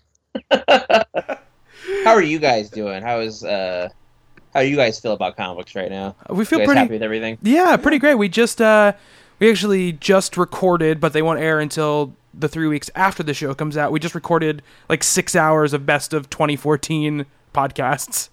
Oh wow! Yeah, that's intense. We sat in like a room, like we Thunderdomed it, and we figured out Nice. who our nominees and everything were. The way we do it is that we sit down, we debate all the nominees, we get our nominees down to 5 for each category, and then we spend the 3 weeks where the nominee shows are playing for us to make sure we're caught up on the books that are nominated that maybe other people brought to the table that we're not fully caught up on. So that way we can make like an informed decision when we do our picks. So they come out a little bit later than everybody else's, but we feel like it's the best way for us to kind of give it our best. The best that, the most official that a list of best of something can be, Yeah, I think it's difficult. I think it's fun people do best of lists at like December 1st. I mean, imagine if you had already done a best of list on December 1st and missed like Rumble and Bitch Planet. Yeah. And, but anyway. Yeah, I mean, well, Bitch Planet made it makes it definitely makes an appearance in our discussions for some of the stuff that we're talking about, and it was very interesting because, and we'll hear this later, but like we started talking about it, and I had been focused so much on all the stuff that had come out before I was catching up on that I hadn't read the issue yet. So everybody was talking about it, and I was like, man, I haven't even read it yet. Yeah, that's funny. You had 3 whole days. There's books like that. It's funny how it's like that. But that book was such a build up to that comic that it was such a part of the conversation, even though it hadn't even come out yet. Yeah, because it just came out last week. Yeah, I know, and it's everywhere already. I mean, what have you been loving as far as other people's comics, Josh? Oh man, I read a lot. I always tell this people, and it's such a weird thing. Like, I mean, I drop probably, God, man, way too much money. I probably shouldn't say out loud, but I get a lot of hardcovers too. So I buy a lot of single issues, and I buy a lot of trades, a lot of hardcovers. But I do like massive. I actually did a review, like finance review of just the hardcovers that I bought this year, and was like, Jesus Christ. But oh man, I like East of West. I like Sex Criminals. I like Deadly Class. A lot of the Image staples. I feel like right now, like Saga. I like Shudder. I like Hellboy, Ape Sapien, BPRD. With DC Comics, I think the only comic I read from them right now is Batman. I was reading Wonder Woman, the Azarella Wonder Woman stuff, but I still read Batman. Sometimes I read Batman and Robin. It's really weird. Like I will kind of like go off and on with it. I'll grab a stack of them and at the store, and I'll just like power through them. But I really like that team, and it's so crazy. I think that team has been consistent the entire time. Yeah, that's true. Yeah, so crazy. Like, and I think that book is sort of forgotten, even though it's sort of important if what's going on in it. But I read American Vampire. At Marvel, I read a ton of Marvel stuff right now. Like I read all of Bendis' stuff, like Guardians of the Galaxy books, and Sam's Star-Lord, and what else? The new Captain America book, Mark Waid's Daredevil. Isn't Thor, it crazy? That new Thor book. Isn't Go it ahead. crazy how Guardians of the Galaxy is becoming like another X-Men Avengers type of brand over at Marvel? I mean, at this point, we have Guardians of the Galaxy, we have Inhumans. Inhumans not really part of Guardians of the Galaxy. Yeah. Oh, well, no. Yeah. No, but we have Just the idea Rocket. of creating these new brands. Yeah. Yeah, like Guardians of the Galaxy, we have Rocket, we've got Star-Lord, the Gamora book is coming. That's right. A lot of the reason why I think Yeah. Howard Duck is getting a new series is because his Oh. appearance. Yeah, he was in the movie for like 20 seconds. Yeah, I know. It's crazy. It is crazy. But I guess if you think about how like the stuff comes in waves. I remember when Avengers were nothing. Mm-hmm. Remember when like you couldn't sell an Avengers comic. You couldn't like the Iron Man book wasn't doing that hot. Captain America wasn't doing that hot. Thor wasn't doing that hot. And then freaking Bendis came in with New Avengers when he did Avengers Assembled. I think it like really. I remember because there was a time where I felt like the Avengers brand wasn't doing that well. It wasn't even just the movie stuff. The movie stuff obviously blew it up, but I mean, before that, it felt like those books weren't doing really well. I mean, there was a whole time period where like Chuck Austen was writing the Avengers for a while. Like people completely forget about that, and then it kind of turned this corner. And then in the comics got bigger, but now with the movie with Guardians of the Galaxy, it'd be silly for them not to. Oh, absolutely. Yeah, you know? absolutely. But yeah, it is nutty. A friend of mine and I played this game. Sometimes basically it's the fuck you, shut up game. And basically it's like we talk about stuff that now is happening that if we had talked about this 2 years ago, you would have been like, oh, fuck you, shut up. Like, and Guardians of the Galaxy being the #1 movie of the year and also being like a good movie and launching a whole new franchise for Marvel that is comparable to the Avengers. Yeah. I would have been like, fuck you, shut up. Like, you know, I mean, it's awesome though. I love Guardians of the Galaxy. I was a huge fan of Annihilation. Like every time I see Andy Schmidt, who was the editor on the original Annihilation series, who like he sort of shepherded that run in the beginning when no one wanted to touch the cosmic stuff at all, and they thought the cosmic books were going to be a complete disaster. He did Annihilation. Annihilation was a big deal. I freaking love Annihilation. It's one of my favorite Marvel like events.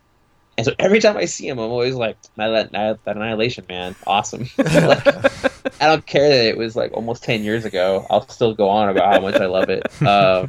Which also Annihilation was almost 10 years ago. Jesus. Yeah. But yeah, like I love all that cosmic stuff, and so to me, it's just like this is great. I freaking love Guardians of the Galaxy. I liked it back then, so I think it's cool. So it's kind of crazy to see all this stuff going on. There's a lot of weird stuff too. Like I used to work for a professional wrestler about 10 years ago. Wow. I used to work for RVD. Oh wow. And one of the things we would do is we would do these signings. We would do these crazy professional wrestler signings. So about once a month, I would do this signing with some wrestler, right? And, you know, I do like Bret Hart, Kane. I did a Chris Benoit one, which is a story for another day. Oh Spike Dudley, like, you know, all these wrestlers. It was intense. And one of them was Batista while he was champion. And he was kind of a dick. And it was also one of the weirdest experiences because we had a problem with security and there was no security in the back when I went to walk him back to his car, and we got attacked. We got mobbed. Oh my God. And I had to like actually rip people off his car so he could pull out of this lot and get out of the parking lot safely. Wow. And I mean, I'm like, how old was I? I think I was like 25, yanking full-grown adults that are pounding on this like Cavaliers glass, you know, like slamming their hands on it. It always reminds me of that scene from the Tom Cruise War of the Worlds, where those people are mobbing the van. It looked like that. They're mobbing his van, mobbing his car, and they're just like slamming their hands on the glass, and I'm like having to pull them off. So have all that happen, and then like 10 years later, I'm watching him be Drax, and it's so weird. Like such a strange thing, but I loved that movie. I saw it twice in the theaters. Like, yeah, I freaking thought it was great. Yeah, I mean, that movie's awesome. Bob, I know you have some questions about some influences, right? Sure, definitely. Having read Ghosted and really enjoyed it, it's both sort of old-fashioned and new at the same time. And Bobby was even mentioning there's sort of like an Ocean's 11 kind of vibe that goes with it. Mm-hmm. Did you read, I know you were talking about Vertigo before, did you read any of the old Creepy and Eerie's or those sort of things? Any of that tie into what your vibe is on that? It's funny because Nailbiter is a lot more influenced by that stuff than Ghosted is. Ghosted was really influenced by, a lot of different stuff. I like Parker, like the Parker book series, and speaking of comic book stuff, like Preacher plays a lot into that, and Constantine, a lot of stuff that Brubaker does influence Ghosted a lot. But yeah, definitely Creepy, Eerie, and Tales from the Crypt. Those really influenced Nailbiter. This is something that not many people have ever figured out, and I always tell them this. Like all the names in Nailbiter are tied into something, right? Like they're all something, and they're not something related to story. It's just me dicking around. But one of them is the Nailbiter, Warren. His full name is Edward Charles Warren, And some people thought, oh, I was a fan of ECW, which I am, but that wasn't what it was. His initials are EC Comics Warren Comics.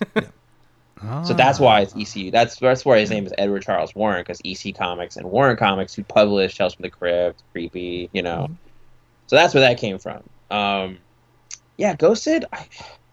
Ghosted's funny because it was really influenced by like Criminal, and again, Criminal Parker. Really, me just knowing I wanted to do a book in a haunted house, and I wanted to do a crime book in a haunted house. It was like that kind of where it started from, and then going away from there. Cool. Steve, I know you had a question about process. I do. Yeah, why don't you ask away? Okay, so you've got a couple of books on your plate, a couple of different series. What do you do to mentally prepare before sitting down to write each one? Like, how do you get into that world and feel those vibes before you start writing onto the screen? It's a few things. For the most part, I keep notebooks. Every book has its own notebook. Mm-hmm. And so a lot of times I'll get that notebook and I'll basically just start jotting notes down and trying to get into that character's head and trying to find my place. Because that is a challenge. If I don't find myself in that book in that moment, like I'll get lost or it'll suck. You know, it just doesn't work out. So like with Ghosted and Nailbiter, I have playlists. Like I have music that I listen to. Nice, I like that. Sometimes with Nailbiter, I'll just go downstairs and put on a horror movie and just sort of like have my notebook and like half-ass watch while I'm just like taking notes. And that's because so much of Nailbiter is playing with horror tropes. Mm-hmm. So sometimes I'll be watching a horror movie and I'll be like, oh yeah, you know, that's a good horror trope. You know, like, oh yeah, I want to do that one thing. And so yes, music. Like I know there are certain things that like Jackson and Ghosted. So we're Ghosted. I have to hear Jackson's voice. If I don't hear Jackson's voice, I can't get started. Yeah. Like he's such a smart ass like character, has a bunch of one-liners. That really it all starts and stops with him. It's all about trying to find those one-liners for him. It's all about finding situations. So like Ghosted number 8. Mm-hmm. I wasn't stuck on Ghosted number 8. Oh no, this is what happened. So I was in the middle of writing Ghosted number 7. So this is an idea of process, I guess. So I'm writing number 7. So I'm writing Ghosted 7. And this is before I moved. I'm in my apartment, in my office, writing Ghosted 7. And I got the outline for 8. And I was talking to my editor, and originally it was going to open with Jackson getting tortured. And my editor was like, don't have him getting tortured. Because we feel like there's been a lot of torture lately in comics, and they had just done a bunch of torture stuff in Walking Dead, and they were kind of like, maybe find something else to do. Find something else. And I remember he said something, he basically said that this particular torture scene I was going to do was kind of cliche, right? Mm-hmm. And so I finished writing 7. I remember I had finished writing 7, and then I went to I went to walk to get dinner, and I had my headphones on. I was listening to music, and I was listening to something that just kind of reminded me of Jackson. Do you know what it was? Do you really want to know what it was? I really want to know, yeah. It was a Macklemore song. There you go. And it was just because it was the fast talking and the whole, like, how he talks about things, how Jackson's kind of a fast talker. And so I'm walking, and I had this moment where I was thinking about the note, and I was thinking about it, and I basically started this whole thing of torture being cliche, and Jackson accusing the people who are holding him hostage if they were asking if he was going to torture them, and them saying they were not going to torture because torture was cliche, right? So I kind of used my conversation with the editor, became the conversation that those two characters had. And then I remember walking home and just like sitting down and typing, just like sitting down, put my food aside, and started typing. And it was like 6 o'clock at night. By like 1 a.m., I had almost the entire structure written. Nice. That's why editors are often the unsung heroes of comics. Yeah. And it was supposed to be due by Friday. And so I was able to get a lot of it. I think it was like a Wednesday. I remember writing most issue Wednesday, Thursday, and then Friday, and turning in 7 and 8 on Friday afternoon. Being like, here is 7 and 8. My editor being like, what the fuck? Like it's funny. They want you to turn things in early, but I think they get a little frustrated when you turn 2 in at once. Pro tip for you. Yeah, so I they don't want to be overloaded. It's the same thing. So I turned everything in. But yeah, like right now I'm writing an issue of Captain Midnight this week, and so for me, I talked to my editor about it a little bit, and then I have my notebook, and I start just taking down notes and thinking about the scenes and thinking about how I would want to read and what I want to do. I think with outlining is important ahead of time. I think if you outline a lot and try to really, don't be a slave to it, but try to just write out these outlines. Have ideas of what you want to do ahead of time. And dude, it could be junk. It could be like total. Well, you got to have the bones to be able to work from. But it could be total vomit. You can just be typing up and writing down whatever. Doesn't mean it has to be in the script. There's all kinds of stuff that gets cut. I'll write whole scenes of dialogue. Yeah. Or I'll write like a whole conversation and cut out more than half of it and just like narrow it down to the fundamentals. I don't know if you guys saw Birdman. Oh, I want to so bad. There's a scene where Edward Norton and Michael Keaton are talking about a scene in a play they're both in, and basically Edward Norton tells Michael Keaton, you just said the same thing 3 times in a row. You said it differently, but the intent is all the same. You should cut it down to just the one. And so I was like, that's what you do in comics all the time. You only have so much space, and you don't want to overload the reader with word balloons. I hate when I read a comic and there's like a shit ton of word balloons. So, I feel like if you start to notice there's too many word balloons, there's a problem. Mm-hmm. Some writers, I think, write a lot, like Bendis. Bendis is a good example. Bendis writes a lot, but I almost forget there's too many word balloons after a while. You just kind of like, it blends in because he does it well. Yeah. Where some people, they give you, you're looking at it, you're like, oh my God, I'm not going to read this. I hate when I open up a page 1 and I see like a shit ton of word balloons. I'm just like, ugh, my God. Well, certain writers will make you fall into the scene and you won't even notice them after a while. Yeah, exactly. So there's a lot of that going on. I mean, yeah, there's a lot going on with me getting ready. But what I do is I get all my notebooks and then I sort of create this like page by page outline of what I'm going to do with like dialogue notes and scene notes, and I get excited about certain things and I figure certain things out and then start playing with it. I remember like Nailbiter number 2 was written and I hated it, and then went back through and ripped it apart and figured out the fundamentals of things. It's like if you have a book about serial killers, there better be serial killing. And, I always come back to this joke, and I was giving someone else a hard time about this the other day, but, like, in Jurassic Park, my favorite scene is when Ian Malcolm says, like, there will be dinosaurs on this dinosaur ride. Like, and so I always think about that. Like, I always think about how, like, if your book is about this, you can play with it. Like, if it's a Batman comic, it should have Batman in it, right? But you can play with that idea. If Batman's not in it, that's part of the story, right? If Batman, like, Gotham Central didn't have Batman in it, and that became part of the story. It was they didn't want Batman around. They didn't want his help.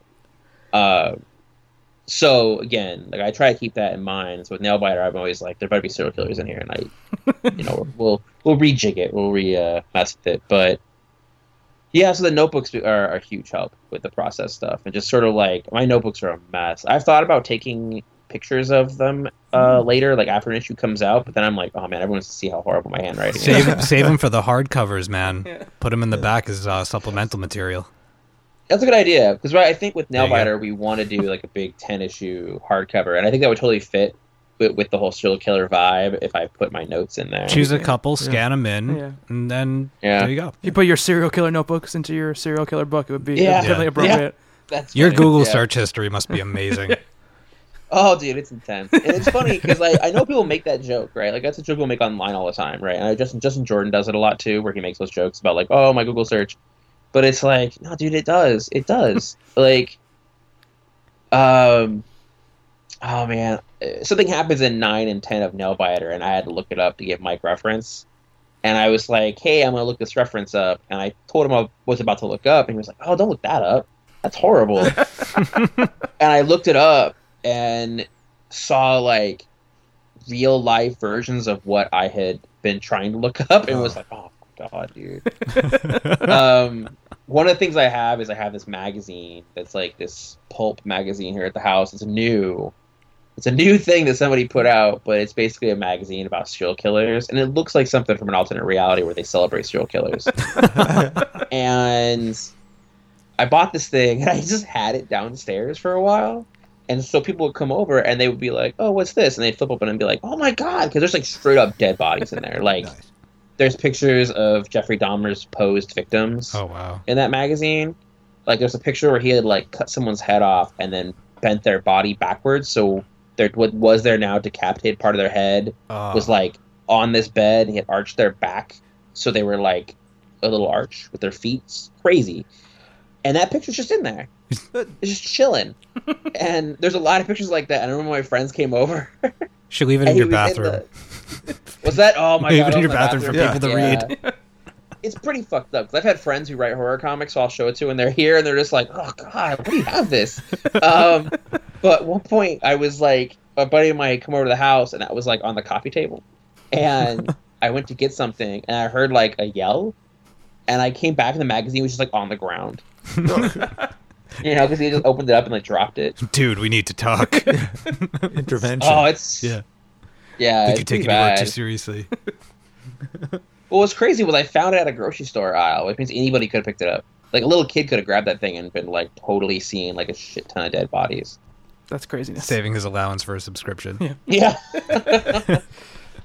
Oh man, Bob, I know you had a follow up Sure, there. sure. Well, while we're on this sort of subject, this is going to sound like a very weird question. Do you have a favorite serial killer? No, I hate that question. People ask that, I was gonna be like, I mean, what would you do if I was like, I'm a big fan of Charlie? You know what I mean? No. Best man at his wedding.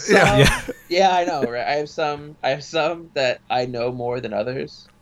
Mm-hmm. Like I for whatever reason know about certain serial killers more than others. What's funny is my girlfriend, she has a degree in criminal behavior, and so she knows a lot about Charles Manson and the Manson murders. Like, she knows way more than I do. It's hard. We'll talk about, like, her favorite book. One of her favorite books is Helter Skelter, and it's interesting talking to her about that stuff, because it's not like it's not like Charles Manson is her favorite serial killer. She just knows a lot about him. Mm-hmm. And I'm the same way with Jeffrey Dahmer. I don't know why I know more about Jeffrey Dahmer than any other serial killer, but I know more about him and the rest for some reason. I don't know. I think it's just research. Mm-hmm. Just research, and there was a lot of material for him. No favorite serial killer. Well, on that note, it goes to some listener questions. Okay, go ahead. At Kelly Heron on Twitter says, where does the inspiration for the serial killers in Nailbiter come from? Real life or imagination? Both. Like, Warren comes from the idea that I chew my nails a lot. And I had written this short story because I was trying to pitch to Creepy this story about something called the Nailbiter, and it just sort of bled into me thinking about my own weird paranoias with chewing my nails and how certain people react to chewing your nails and stuff. And then that's where Warren came from. The rest are me just being like, what would be totally screwed up. Originally, we had 32 serial killers. So we decided to cut it down to 16 because we thought 32 would be too much, which was right. and then we had like the 8 that we knew we needed for the first year. We knew we needed these 8, and then we were like, okay, well, let's flesh out the rest. And I remember Mike and I were like, this will be really easy, right? Like, coming up with 8 more, or 16 unique serial killers. This will be really easy. And that day was long. Like, we kept on going back and forth. We came up with some dumb ideas.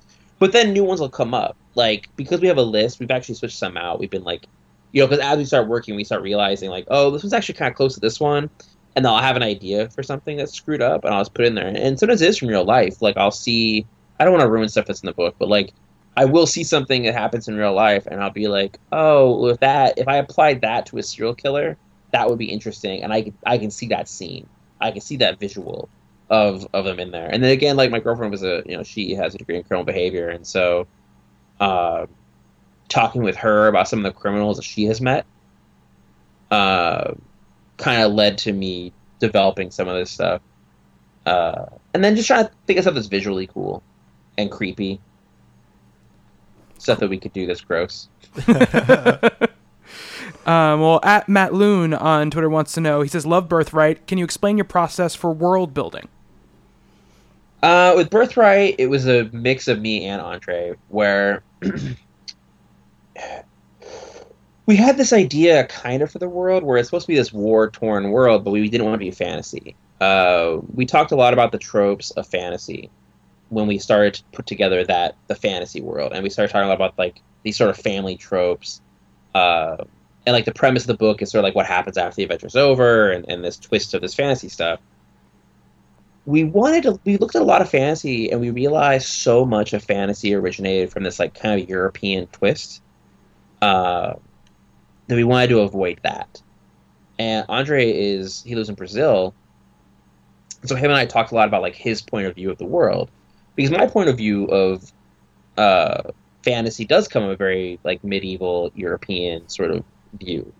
And so we started talking about like, okay, well, let's look at other cultures in the world and imagine if fantasy originated, like this kind of fantasy, like orcs and that kind of stuff originated, like, you know, the whole sword and sandals and sword and sorcery, all that kind of stuff. What if that originated someplace else, and start playing with that and looking what was out there, we kind of cherry picked a lot, and then start just drawing and trying to come up with this idea of a war-torn fantasy world. And Andre started doing so many designs for things. Originally, Rook, who is the mentor character, who's an orc, originally he was going to be some kind of animal. We were talking about him being a griffin or something. We weren't sure what we were going to do, or he was going to be some kind of hybrid of animals. You know, my brain automatically... One of the things that Bendis talked a lot about in class was go beyond the cliche, right? Go beyond your first thought. And my first thought was like, oh, he'll be half lion, half man. You know, he'll be like a walking Aslan. And I was like, no, I got to get away from that. I got to walk past that. And at one point, Andre drew so many freaking designs for the bad guy characters of the book. I mean, dude, it's intense. Like, when we have a hardcover of that, it's going to be crazy how many designs he did. And at one point, I saw this orc, and he was like, oh, I think this orc will just be some throwaway orc. And I was like, no, man, that's the guy. Like, that's Rook. And I was like, you know, here's the thing, is that now him being an orc, now I can be like, oh, at one point he was a bad guy, and then found the prophecy, and then decided to enact the prophecy instead of continuing to be a bad guy, right? Which is like a spoiler for much, much later down the line. But that's like so far down the line, that's not even a spoiler, right? Like, it's just something we'll get to.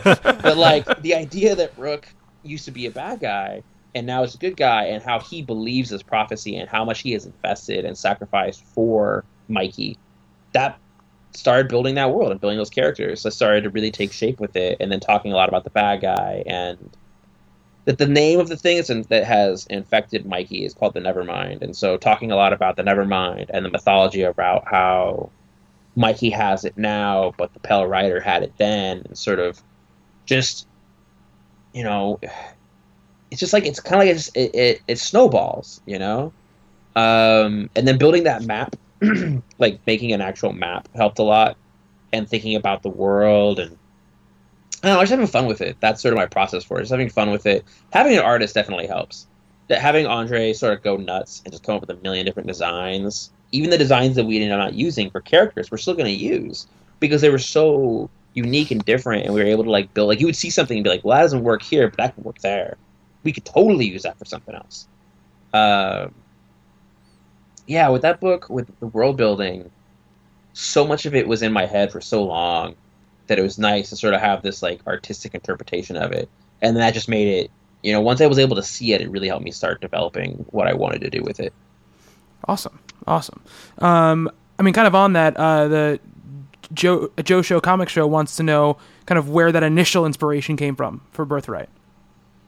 I've always been obsessed with the hero's journey, you know, and sort of the ideas of it. I like how it's a cycle.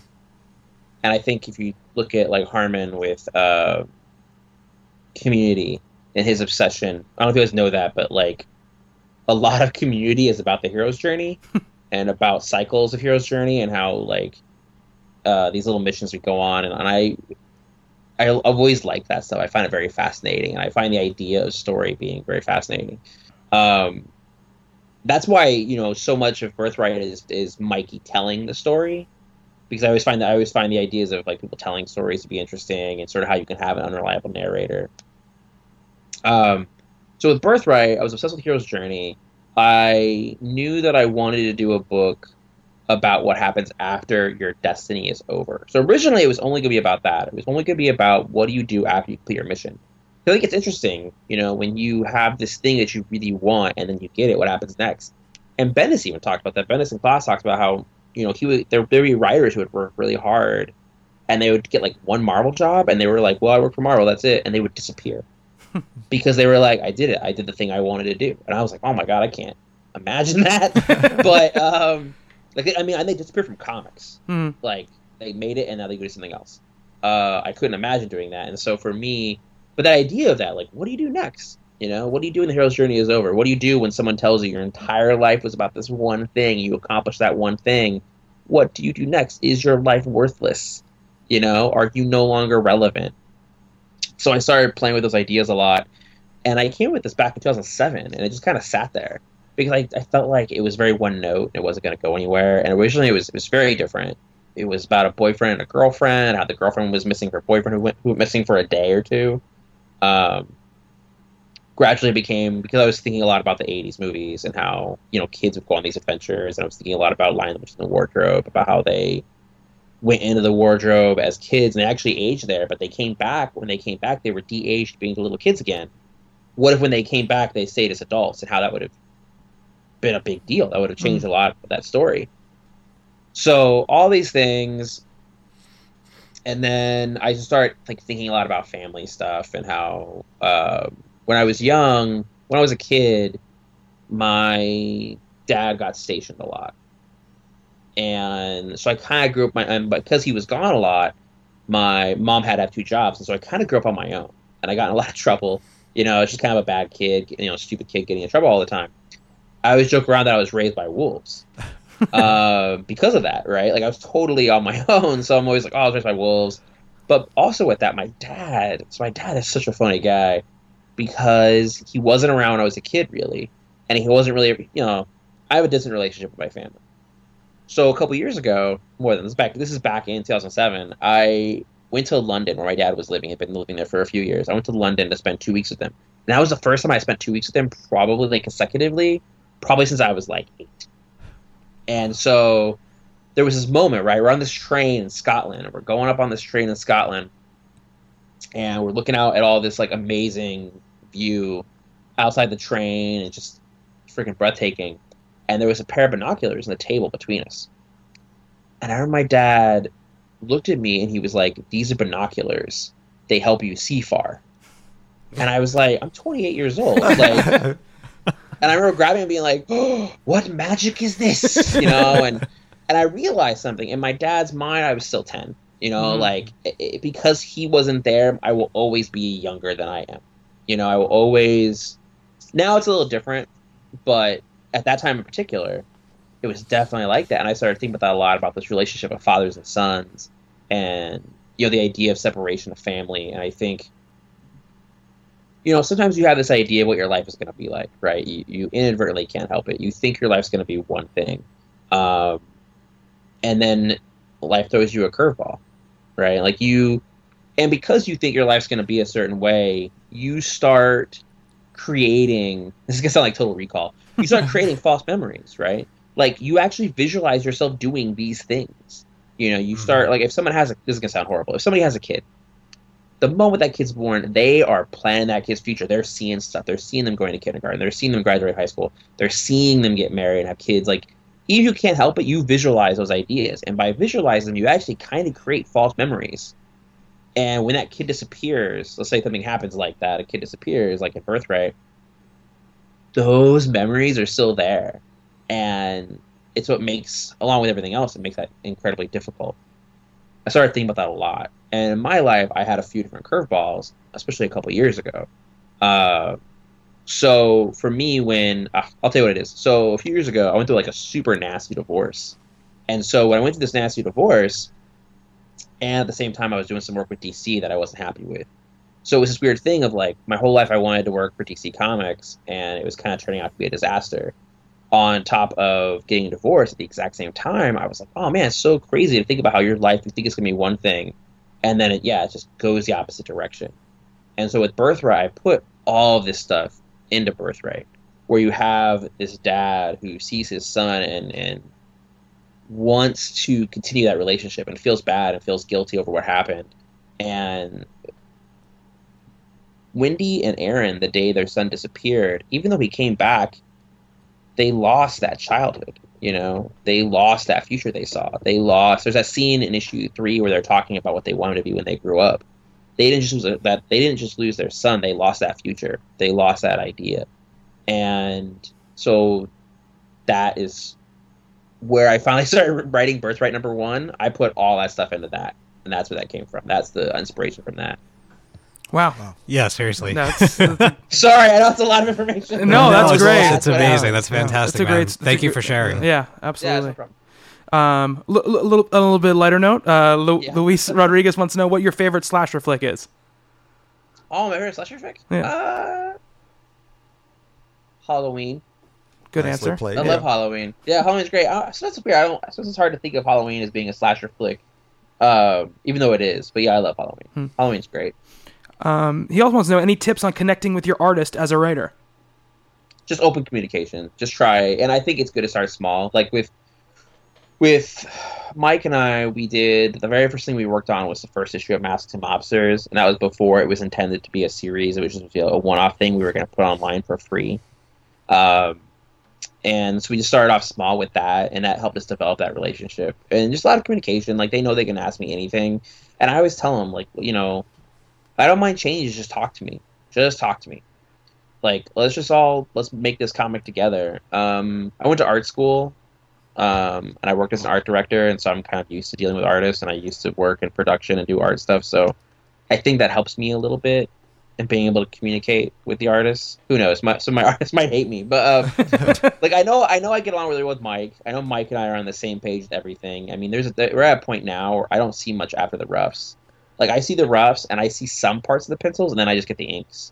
Like, he doesn't have to stop and ask me for stuff. Like, once we did an issue of Nailbiter today, actually, where he roughed out the whole issue, sent it to me. I went over it, I think I had 3 notes. It was really simple stuff because Mike just knows. Mike knows what I want. Mike knows the weird tics I have, and I just tell him, like, I talk about the things I am obsessed with comic books. I have weird little obsessions with storytelling and comics that I'm really consistent with, and so I just relay that information to them. Like, I don't sit there and try to pussyfoot around it. I just tell them, like, look, there are certain things I'm obsessed about. It might seem weird. Let's talk about it, you know. And so I like things being consistent. I like things being really consistent. So. I just talk with them. I think that's the thing. You got to have really good communication and just understand that if you are working with an artist, what took you maybe an hour to write, no matter how much thought you put into it, it took you an hour at your computer to write one page, right? Maybe longer, give or take. It's going to take them a day or two.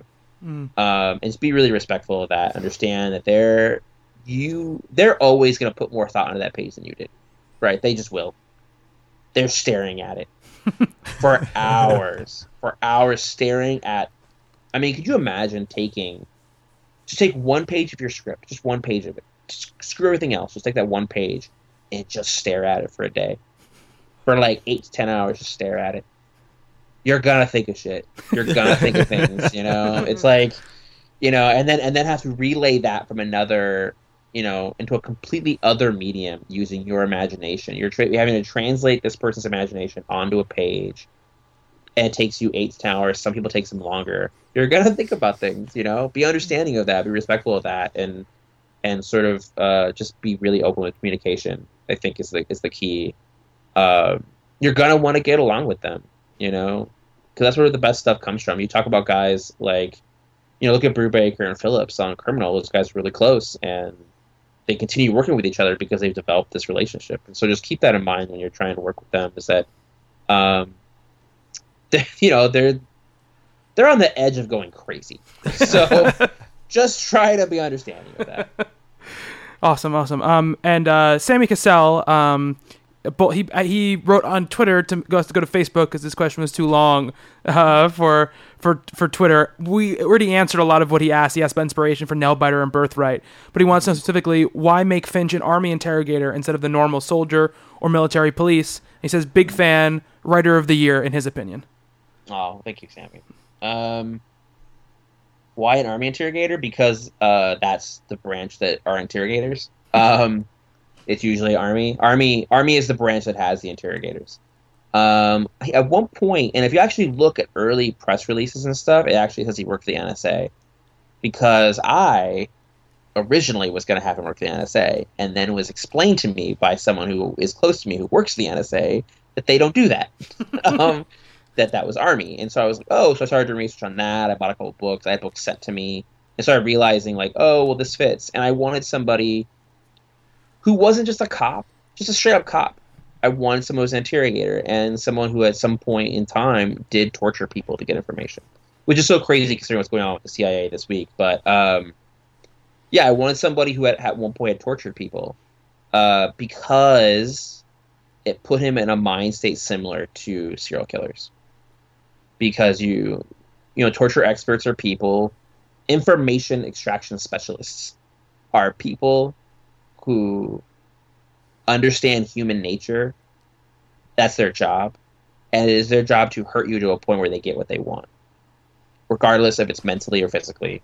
And I felt like that was really interesting for someone to do that, to be around a bunch of serial killers, because something that's going to come up later is that Warren is going to point that out. Like, how are you any different from me? Like, you killed somebody getting what you wanted. I killed someone getting what I wanted. And talk about those ideas of how does Finch enjoy what he does? Was it only for his job, or did he enjoy hurting people? You know, that puts him in line for somebody who could eventually become a serial killer. And he did kill somebody while he was torturing them, you know, while he was interrogating them. So that's why he's a interrogator and such just a cop. And I also didn't want to have too much authority either. I didn't want him to be straight up like a cop showing up. But I wanted him to be kind of on the outskirts of law and being a specialist on something. Cool. So, yeah. Awesome. And final question. Let's end with something light. This is from Logan Rowland. He says, do you ever have nightmares about your characters? Yeah. Wow. Kind of. It's really weird. I have more nightmares about making the comics than the comics, I think. Just because things are so intense sometimes. You know, like, I think I've had a couple nightmares about Nailbiter, but they've been more about me digging too much into research about that world, I think, than anything else. Yeah, that's pretty much it. I had weird nightmares about Predators when I was working on Predator, which I don't think... But that's only because those meetings were so intense. You have no idea, dude. Like, those meetings we were doing were so intense, and it was like, you know, none of us ever yelled at each other, but there was definitely, like, you know, moments of tenseness, because you just have a bunch of creative people in a room trying to figure out how to do 17 comic books spread out over a few months, and then trying to, yeah, man, it was just super intense sometimes. And so I would go home and I would have these nightmares about Predators chasing me while I was working on that comic. But not so much Nailbiter. I think that's what people always expect. They always think I'm going to be like, oh yeah, Nailbiter, total nightmare. But no, so it's not so bad. I've been working on that book for so long on the side that I think, like, it's been a much more of a slow process. Like, I'll have weird dreams about serial killers, I think, but not about the characters in the book. Like Warren isn't haunting me. I'm not going to get all super meta on it. You know, that's the thing, even with the Bendis stuff. Like, I felt weird about putting Brian in the book. And that was the thing. People kept thinking I was going to kill Brian off. And I was like, dude, I have seen that man play with his children. I cannot kill him. There's no way. Is there anything else you guys have you want to know about any of the books? I will confess my souls to you. You've already done a lot of confessing to us. And... Yeah. Well, the whole thing divorce, I've talked about the divorce thing before. People know that, like, when I got divorced, it was, like, super messy, and it was in the middle of... I talked about this openly before. It's not like I revealed anything. That in the middle of getting divorced was, like, right when I was having a hard time at DC, and so... yeah, man, like, I think that was a big catalyst in me sort of... figuring things out on the writing side of things. That, and then having Scott ask me why my script sucked. let's add it up together. Well, man, you've been on fire in 2014. I mean, can you live up to it in 2015? That's the question. I don't know. So at New York Comic Con, this guy comes up to me. I'm sitting there signing, and it was like an awesome day. Like, I had a good line, and things were good. I felt like it was a good crowd. And so it's toward the end of one of the bigger signings, this guy comes up to me. He's like, hey, man, fucking, I love Nailbiter. I love Ghosted. I love Birthright. Birthright just came out that week. He's like, oh, my God, this is so good. This is so good. And then he says, oh, this is so good. When are you going to fuck up? And I was just like, dude, I don't know, man. Why are you asking? What? Like, what are you doing? You're messing me up. And so I get nervous about it all the time. And it is something that comes up. People ask you that. They're just like, so what's next, man? How are you going to top this? And I'm like, I don't know. Shut up. Like, let me just make comic books over here. Leave me alone. Let me live in my cave. Yeah, I'm really happy with this year, and I'm glad that people have been receptive to it. And like I said, sometimes it's hard to tell what's real and what's not. You know, what's just the internet, what's reality, and like that's why I like talking to people like you, like the podcast. I like talking to retailers a lot and hearing their feedback on things because they're really right there. You know, like they really do know what's selling, what's not. Because you can hype up whatever you want on the internet, it doesn't mean anything. You can sit there and talk about this comic book being amazing and it's selling 2,000 copies every month. Right. It's hard to separate the two, but it is cool to hear from people saying that they thought I did a good job this year. And I'm happy with it. Like I'm the happiest I think I've ever been in my career. We'll see what the next couple books are going to be like. Yeah, it'll be interesting. Next year will be interesting because I'm cutting back on some stuff. So we will see. And you think you're going to be sticking with creator-owned stuff, or you think you might hit up Marvel or DC at some point again? That is the eternal debate. We'll see.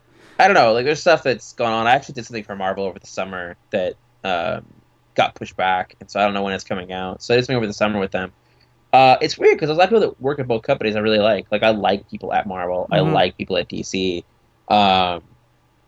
And there's a lot of characters I want to work on. It's just a matter of I could be a control freak about things, and so if I don't feel like I can have that level of control that I like on my creator-owned books, it's hard for me to give up that control. Like, it has to be the right circumstances for me to give up that control. Right. And if I can't really get that with a publisher, but it doesn't matter who they are, I get the shakes about working with them. I mean, I look at the work I've done. Like, I mean, we've talked about that people seem to be the most responsive to are Nailbiter, Birthright, and Ghosted. And those are the 3 books where I had the absolute most freedom. And I can't help but look at that and be like, oh, the 3 books I had the most freedom are the ones that people liked the most. Right. Maybe I should keep rolling with that. Yeah, absolutely. Why mess with success? Stuff. Yeah, but it's rough. There are times there are people at the companies that will reach out to me sometimes, and I've said no a lot over the last year. But sometimes they come to you and they offer something, and I have to like take a walk. You know, I have to like think about it. Yeah. So yeah, we'll see. Cool, we'll man. See. Well, I'll say this: every time I talk to you, I tell you that I love that one issue that you did with Damian in the Batman Superman. Oh man, yeah, dude, that was oh my god, that was 4 years ago. Yeah. So nutty. Yeah, I loved writing that one. I miss Damian. That's why I still read Batman and Robin. That's the secret why I still read Batman and Robin. I'm like, oh man, come on, just bring him back. Let's just do this. Let's just have him running around. Let's give him his own book. Yeah, I loved writing that kid. That was like one of my favorite things I've ever done. Was that issue? I loved that one. It was such a fun time doing Damian. He's just a little shit. That's actually a big one too. I realized how much I like writing characters who are little shits because that leads into Ghosted because Jackson is kind of a shit. You look at Predator, Galgo is kind of a crappy person. You look at RoboCop, Killian is a crappy person. Captain Midnight, there's a couple characters in there who are kind of like jerks. I figured out writing that issue that I love writing jerks, and so that dominoed into everything else I write. Everything I write always has jerks in it. Like, if anyone wants to see a through line with all of my work, you'll find a jerk in there. Awesome. I think that's a great way to close everything out here. Yeah, thanks a lot, guys. Sorry for rambling so much. No, man, it was awesome. Yeah. Thank you so much, everybody. Make sure you check out all of Joshua's work. So we got Ghosted, we've got Birthright, we've got Nailbiter, we've got Predator, we've got Captain Midnight. Did I get everything? Is I think RoboCop? you got it, y'all. RoboCop's done, right? Yeah. Okay. Yeah. RoboCop. Yeah, we got it all. You're good. Yeah. Check out all that work. And Joshua, thank you so much for joining us talking comics, and have an awesome new year, man. You too, man. Thanks. Happy holidays, guys. All right, we are back, and mysteriously Stephanie is also back with us to close out the show. Thank you so much to Joshua Williamson for talking with us. He is awesome. Make sure to pick out and check out his books if you haven't done so yet. And so really quick, before we skedaddle out of here, no new releases this week. If you guys might have noticed, we started something, and I want to give credit where credit is due. We talked about this on Sunday, and on Monday, Stephanie had drawn it up and made it a real, tangible thing. We started a Patreon. So if people don't know what Patreon is, and we might sort of announce, you might not know sure what it is. It's tequila, right? It's tequila, yes. What it is a way for people to support artistic endeavors. And it differs from Kickstarter in this. It's not one major huge campaign that runs for a very long time or runs for a month and then it's a one-time thing. This is a recurring monthly subscription, for lack of a better term, a pledge that in turn you get a reward for, but it also helps us do a few things. It helps us keep producing the content we're producing, because all of this costs money, of course, and we could go. We've been approached many times about ads, but I'm not going to put ads on the site if they don't fit with the site. You're not going to see any online poker ads, on our site. You're not going to see a lot of completely incongruous crap. People be losing their comic money. Yeah. Because that's not what we're about. It's a passion project. It's by fans, for fans, and we want to keep it that way. But in order to keep it that way, there has to be a little bit of something coming in. We also want to, of course, upgrade all of our equipment, which we've done slowly over time, but Bob and Steve are still using the same microphones they were using 4 years ago when we started the show. So we want to upgrade those, and they're great mics, but you need to keep pushing, or you regress. Look how great Stephanie's sounding lately. Exactly. And there's other things we want to do too. Obviously, there's other shows we want to make. There's other things we want to do. There's people who have spent years, months, weeks, whatever it might be, producing content at a high level for absolutely no compensation. And if we get enough, we would love to be able to, after we take care of, obviously, all of the overhead for the site, be able to compensate people in some small way for what it is that they do. It'll just allow us to be better at what it is that we do.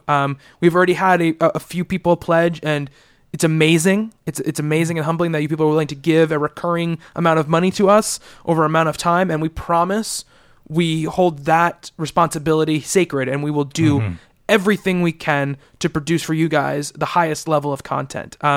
Of course, there are little rewards, like I said, for doing it. And if you go to, patreon.com/talkingcomics, you will see all those rewards. And we'll post a link to it along with the podcast every week, so you guys can check it out if you want to. We're not going to do a lot of shilling for it. I'm not going to talk about it on every show. That's not what this is about, obviously. But we would love it for you guys to be part of our family. And if we start getting enough in, we can start producing more stuff, not only for the site, but exclusively for people who are obviously our most avid fans, and we would love to be able to do that. So, we have a lot of big plans coming in the new year for Talking Comics. This is just one of them, and I really hope you guys will at least take a look at the page and give whatever you can. You can give $1, and here's the fact, guys, if everyone who listens to the podcast gave $1 every month, we would be completely set. For forever, honestly, for you guys. We could do so many amazing things. So think about that. If you think that there's something you can give, $1 a month can do a big thing. I feel like I'm like Sally Struthers or something right now. You need a little bell. Yeah. I need a little child, a little homeless child or something that I have a picture of. Let's get the tote board out. Yeah. Do you want to help a little boy like me exactly. have a podcast? That just sounded creepy. So I could do creepier. So please, guys, if you get a chance to check it out, and thank you to everybody who listens. Thank you to everybody who gives, who doesn't give. You guys are the reason why we do it. So thank you so much. If you guys want to touch us for any other reason, podcast@talkingcomicbooks.com. You can @talkingcomics on Twitter and facebook.com/talkingcomics. Please go to talkingcomicbooks.com for all of the awesome content from from our contributors, who produce awesome stuff every single week, every single day. Check out our many podcasts, The Misfits with Stephanie Cook, Mara Wood, and Melissa Megan. You guys are doing best of 2014 lists right now. You just did TV? We did, and next week we're doing video games, and we're going to have a very special guest that we've poached from Talking Games. Awesome to hear. So we also have, obviously, Talking Movies with Brian Verderosa. They just reviewed The Babadook. I want to see that movie so bad. The new horror movie that just came out. So check that out. Talking Valiant with Adam Shaw, and Talking Games, of course, with Steve Say, Justin Townsend, Rob Newmeyer, and Jackie Turner. Yeah. you guys have a listener question show coming out this week. This week is listener questions, and our last "What did you play this week for the year?" Yeah, and then at the same time you get the Talking Comics Best of 2014 lists, you'll be getting the Talking Games Best of 2014 deliberations. We're gonna fight. So make sure you guys check that out, please. We're a family of podcasts here, and we believe in each and every one of them. Bob, I know you had a message for everybody before we get out of here. Well, we are on, the short end of the year here. We're getting into the Christmas season, so I'd just like to take a quick moment to extend the heartfelt best wishes for a glorious holiday from all of us in the Talking Comic family to all the listeners, contributors, readers, the creators who graced us with their presence and their families as well. And may I also say that this time of the year can be very troubling for those who are alone, so make an effort to reach out to those people in your own experience who might be alone this year. They'll certainly appreciate it, and you'll feel better for it, too. Absolutely. And if you guys are lonely, you can always reach out to us. Yes, absolutely you can. Very nice. Many ways to get a hold of us, obviously. We always give our Twitters. I'll give my email as well. I'm at Bobby Shortle on Twitter, and it's Bobby@TalkingComicBooks.com. Anything you want to talk about, you guys can contact me. Steve? My Twitter handle is @dead_anchorus. And I believe my email is stevesay@talkingcomicbooks.com. It absolutely is. Stephanie? I'm at Hello Cookie on Twitter, and you could email me, but honest to goodness, Twitter is the best way to get a hold of me because I am the worst. But if you do want to send me a message in more than 140 characters, it's Stephanie Cook. Cook has an E on the end at talkingcomicbooks.com. And Bob, your email address? Bob Ryer at talkingcomicbooks.com. So thank you guys so much for listening. This won't be the last time you hear us this year, but this is the last time that we'll be recording this year. So that's why it seems like a kind of farewell to the year from us. But please stay tuned. Listen to our best of 2014 shows. Keep sending your feedback over those weeks and let us know what you think of everything that's going on. And then we will be back recording new episodes for our best 2014 actual award show that we're going to do. But until then, for Steve, cheers. Bob, happy Hanukkah, and Stephanie, hola, bye-bye. Until next year on Talking Comics, to be continued.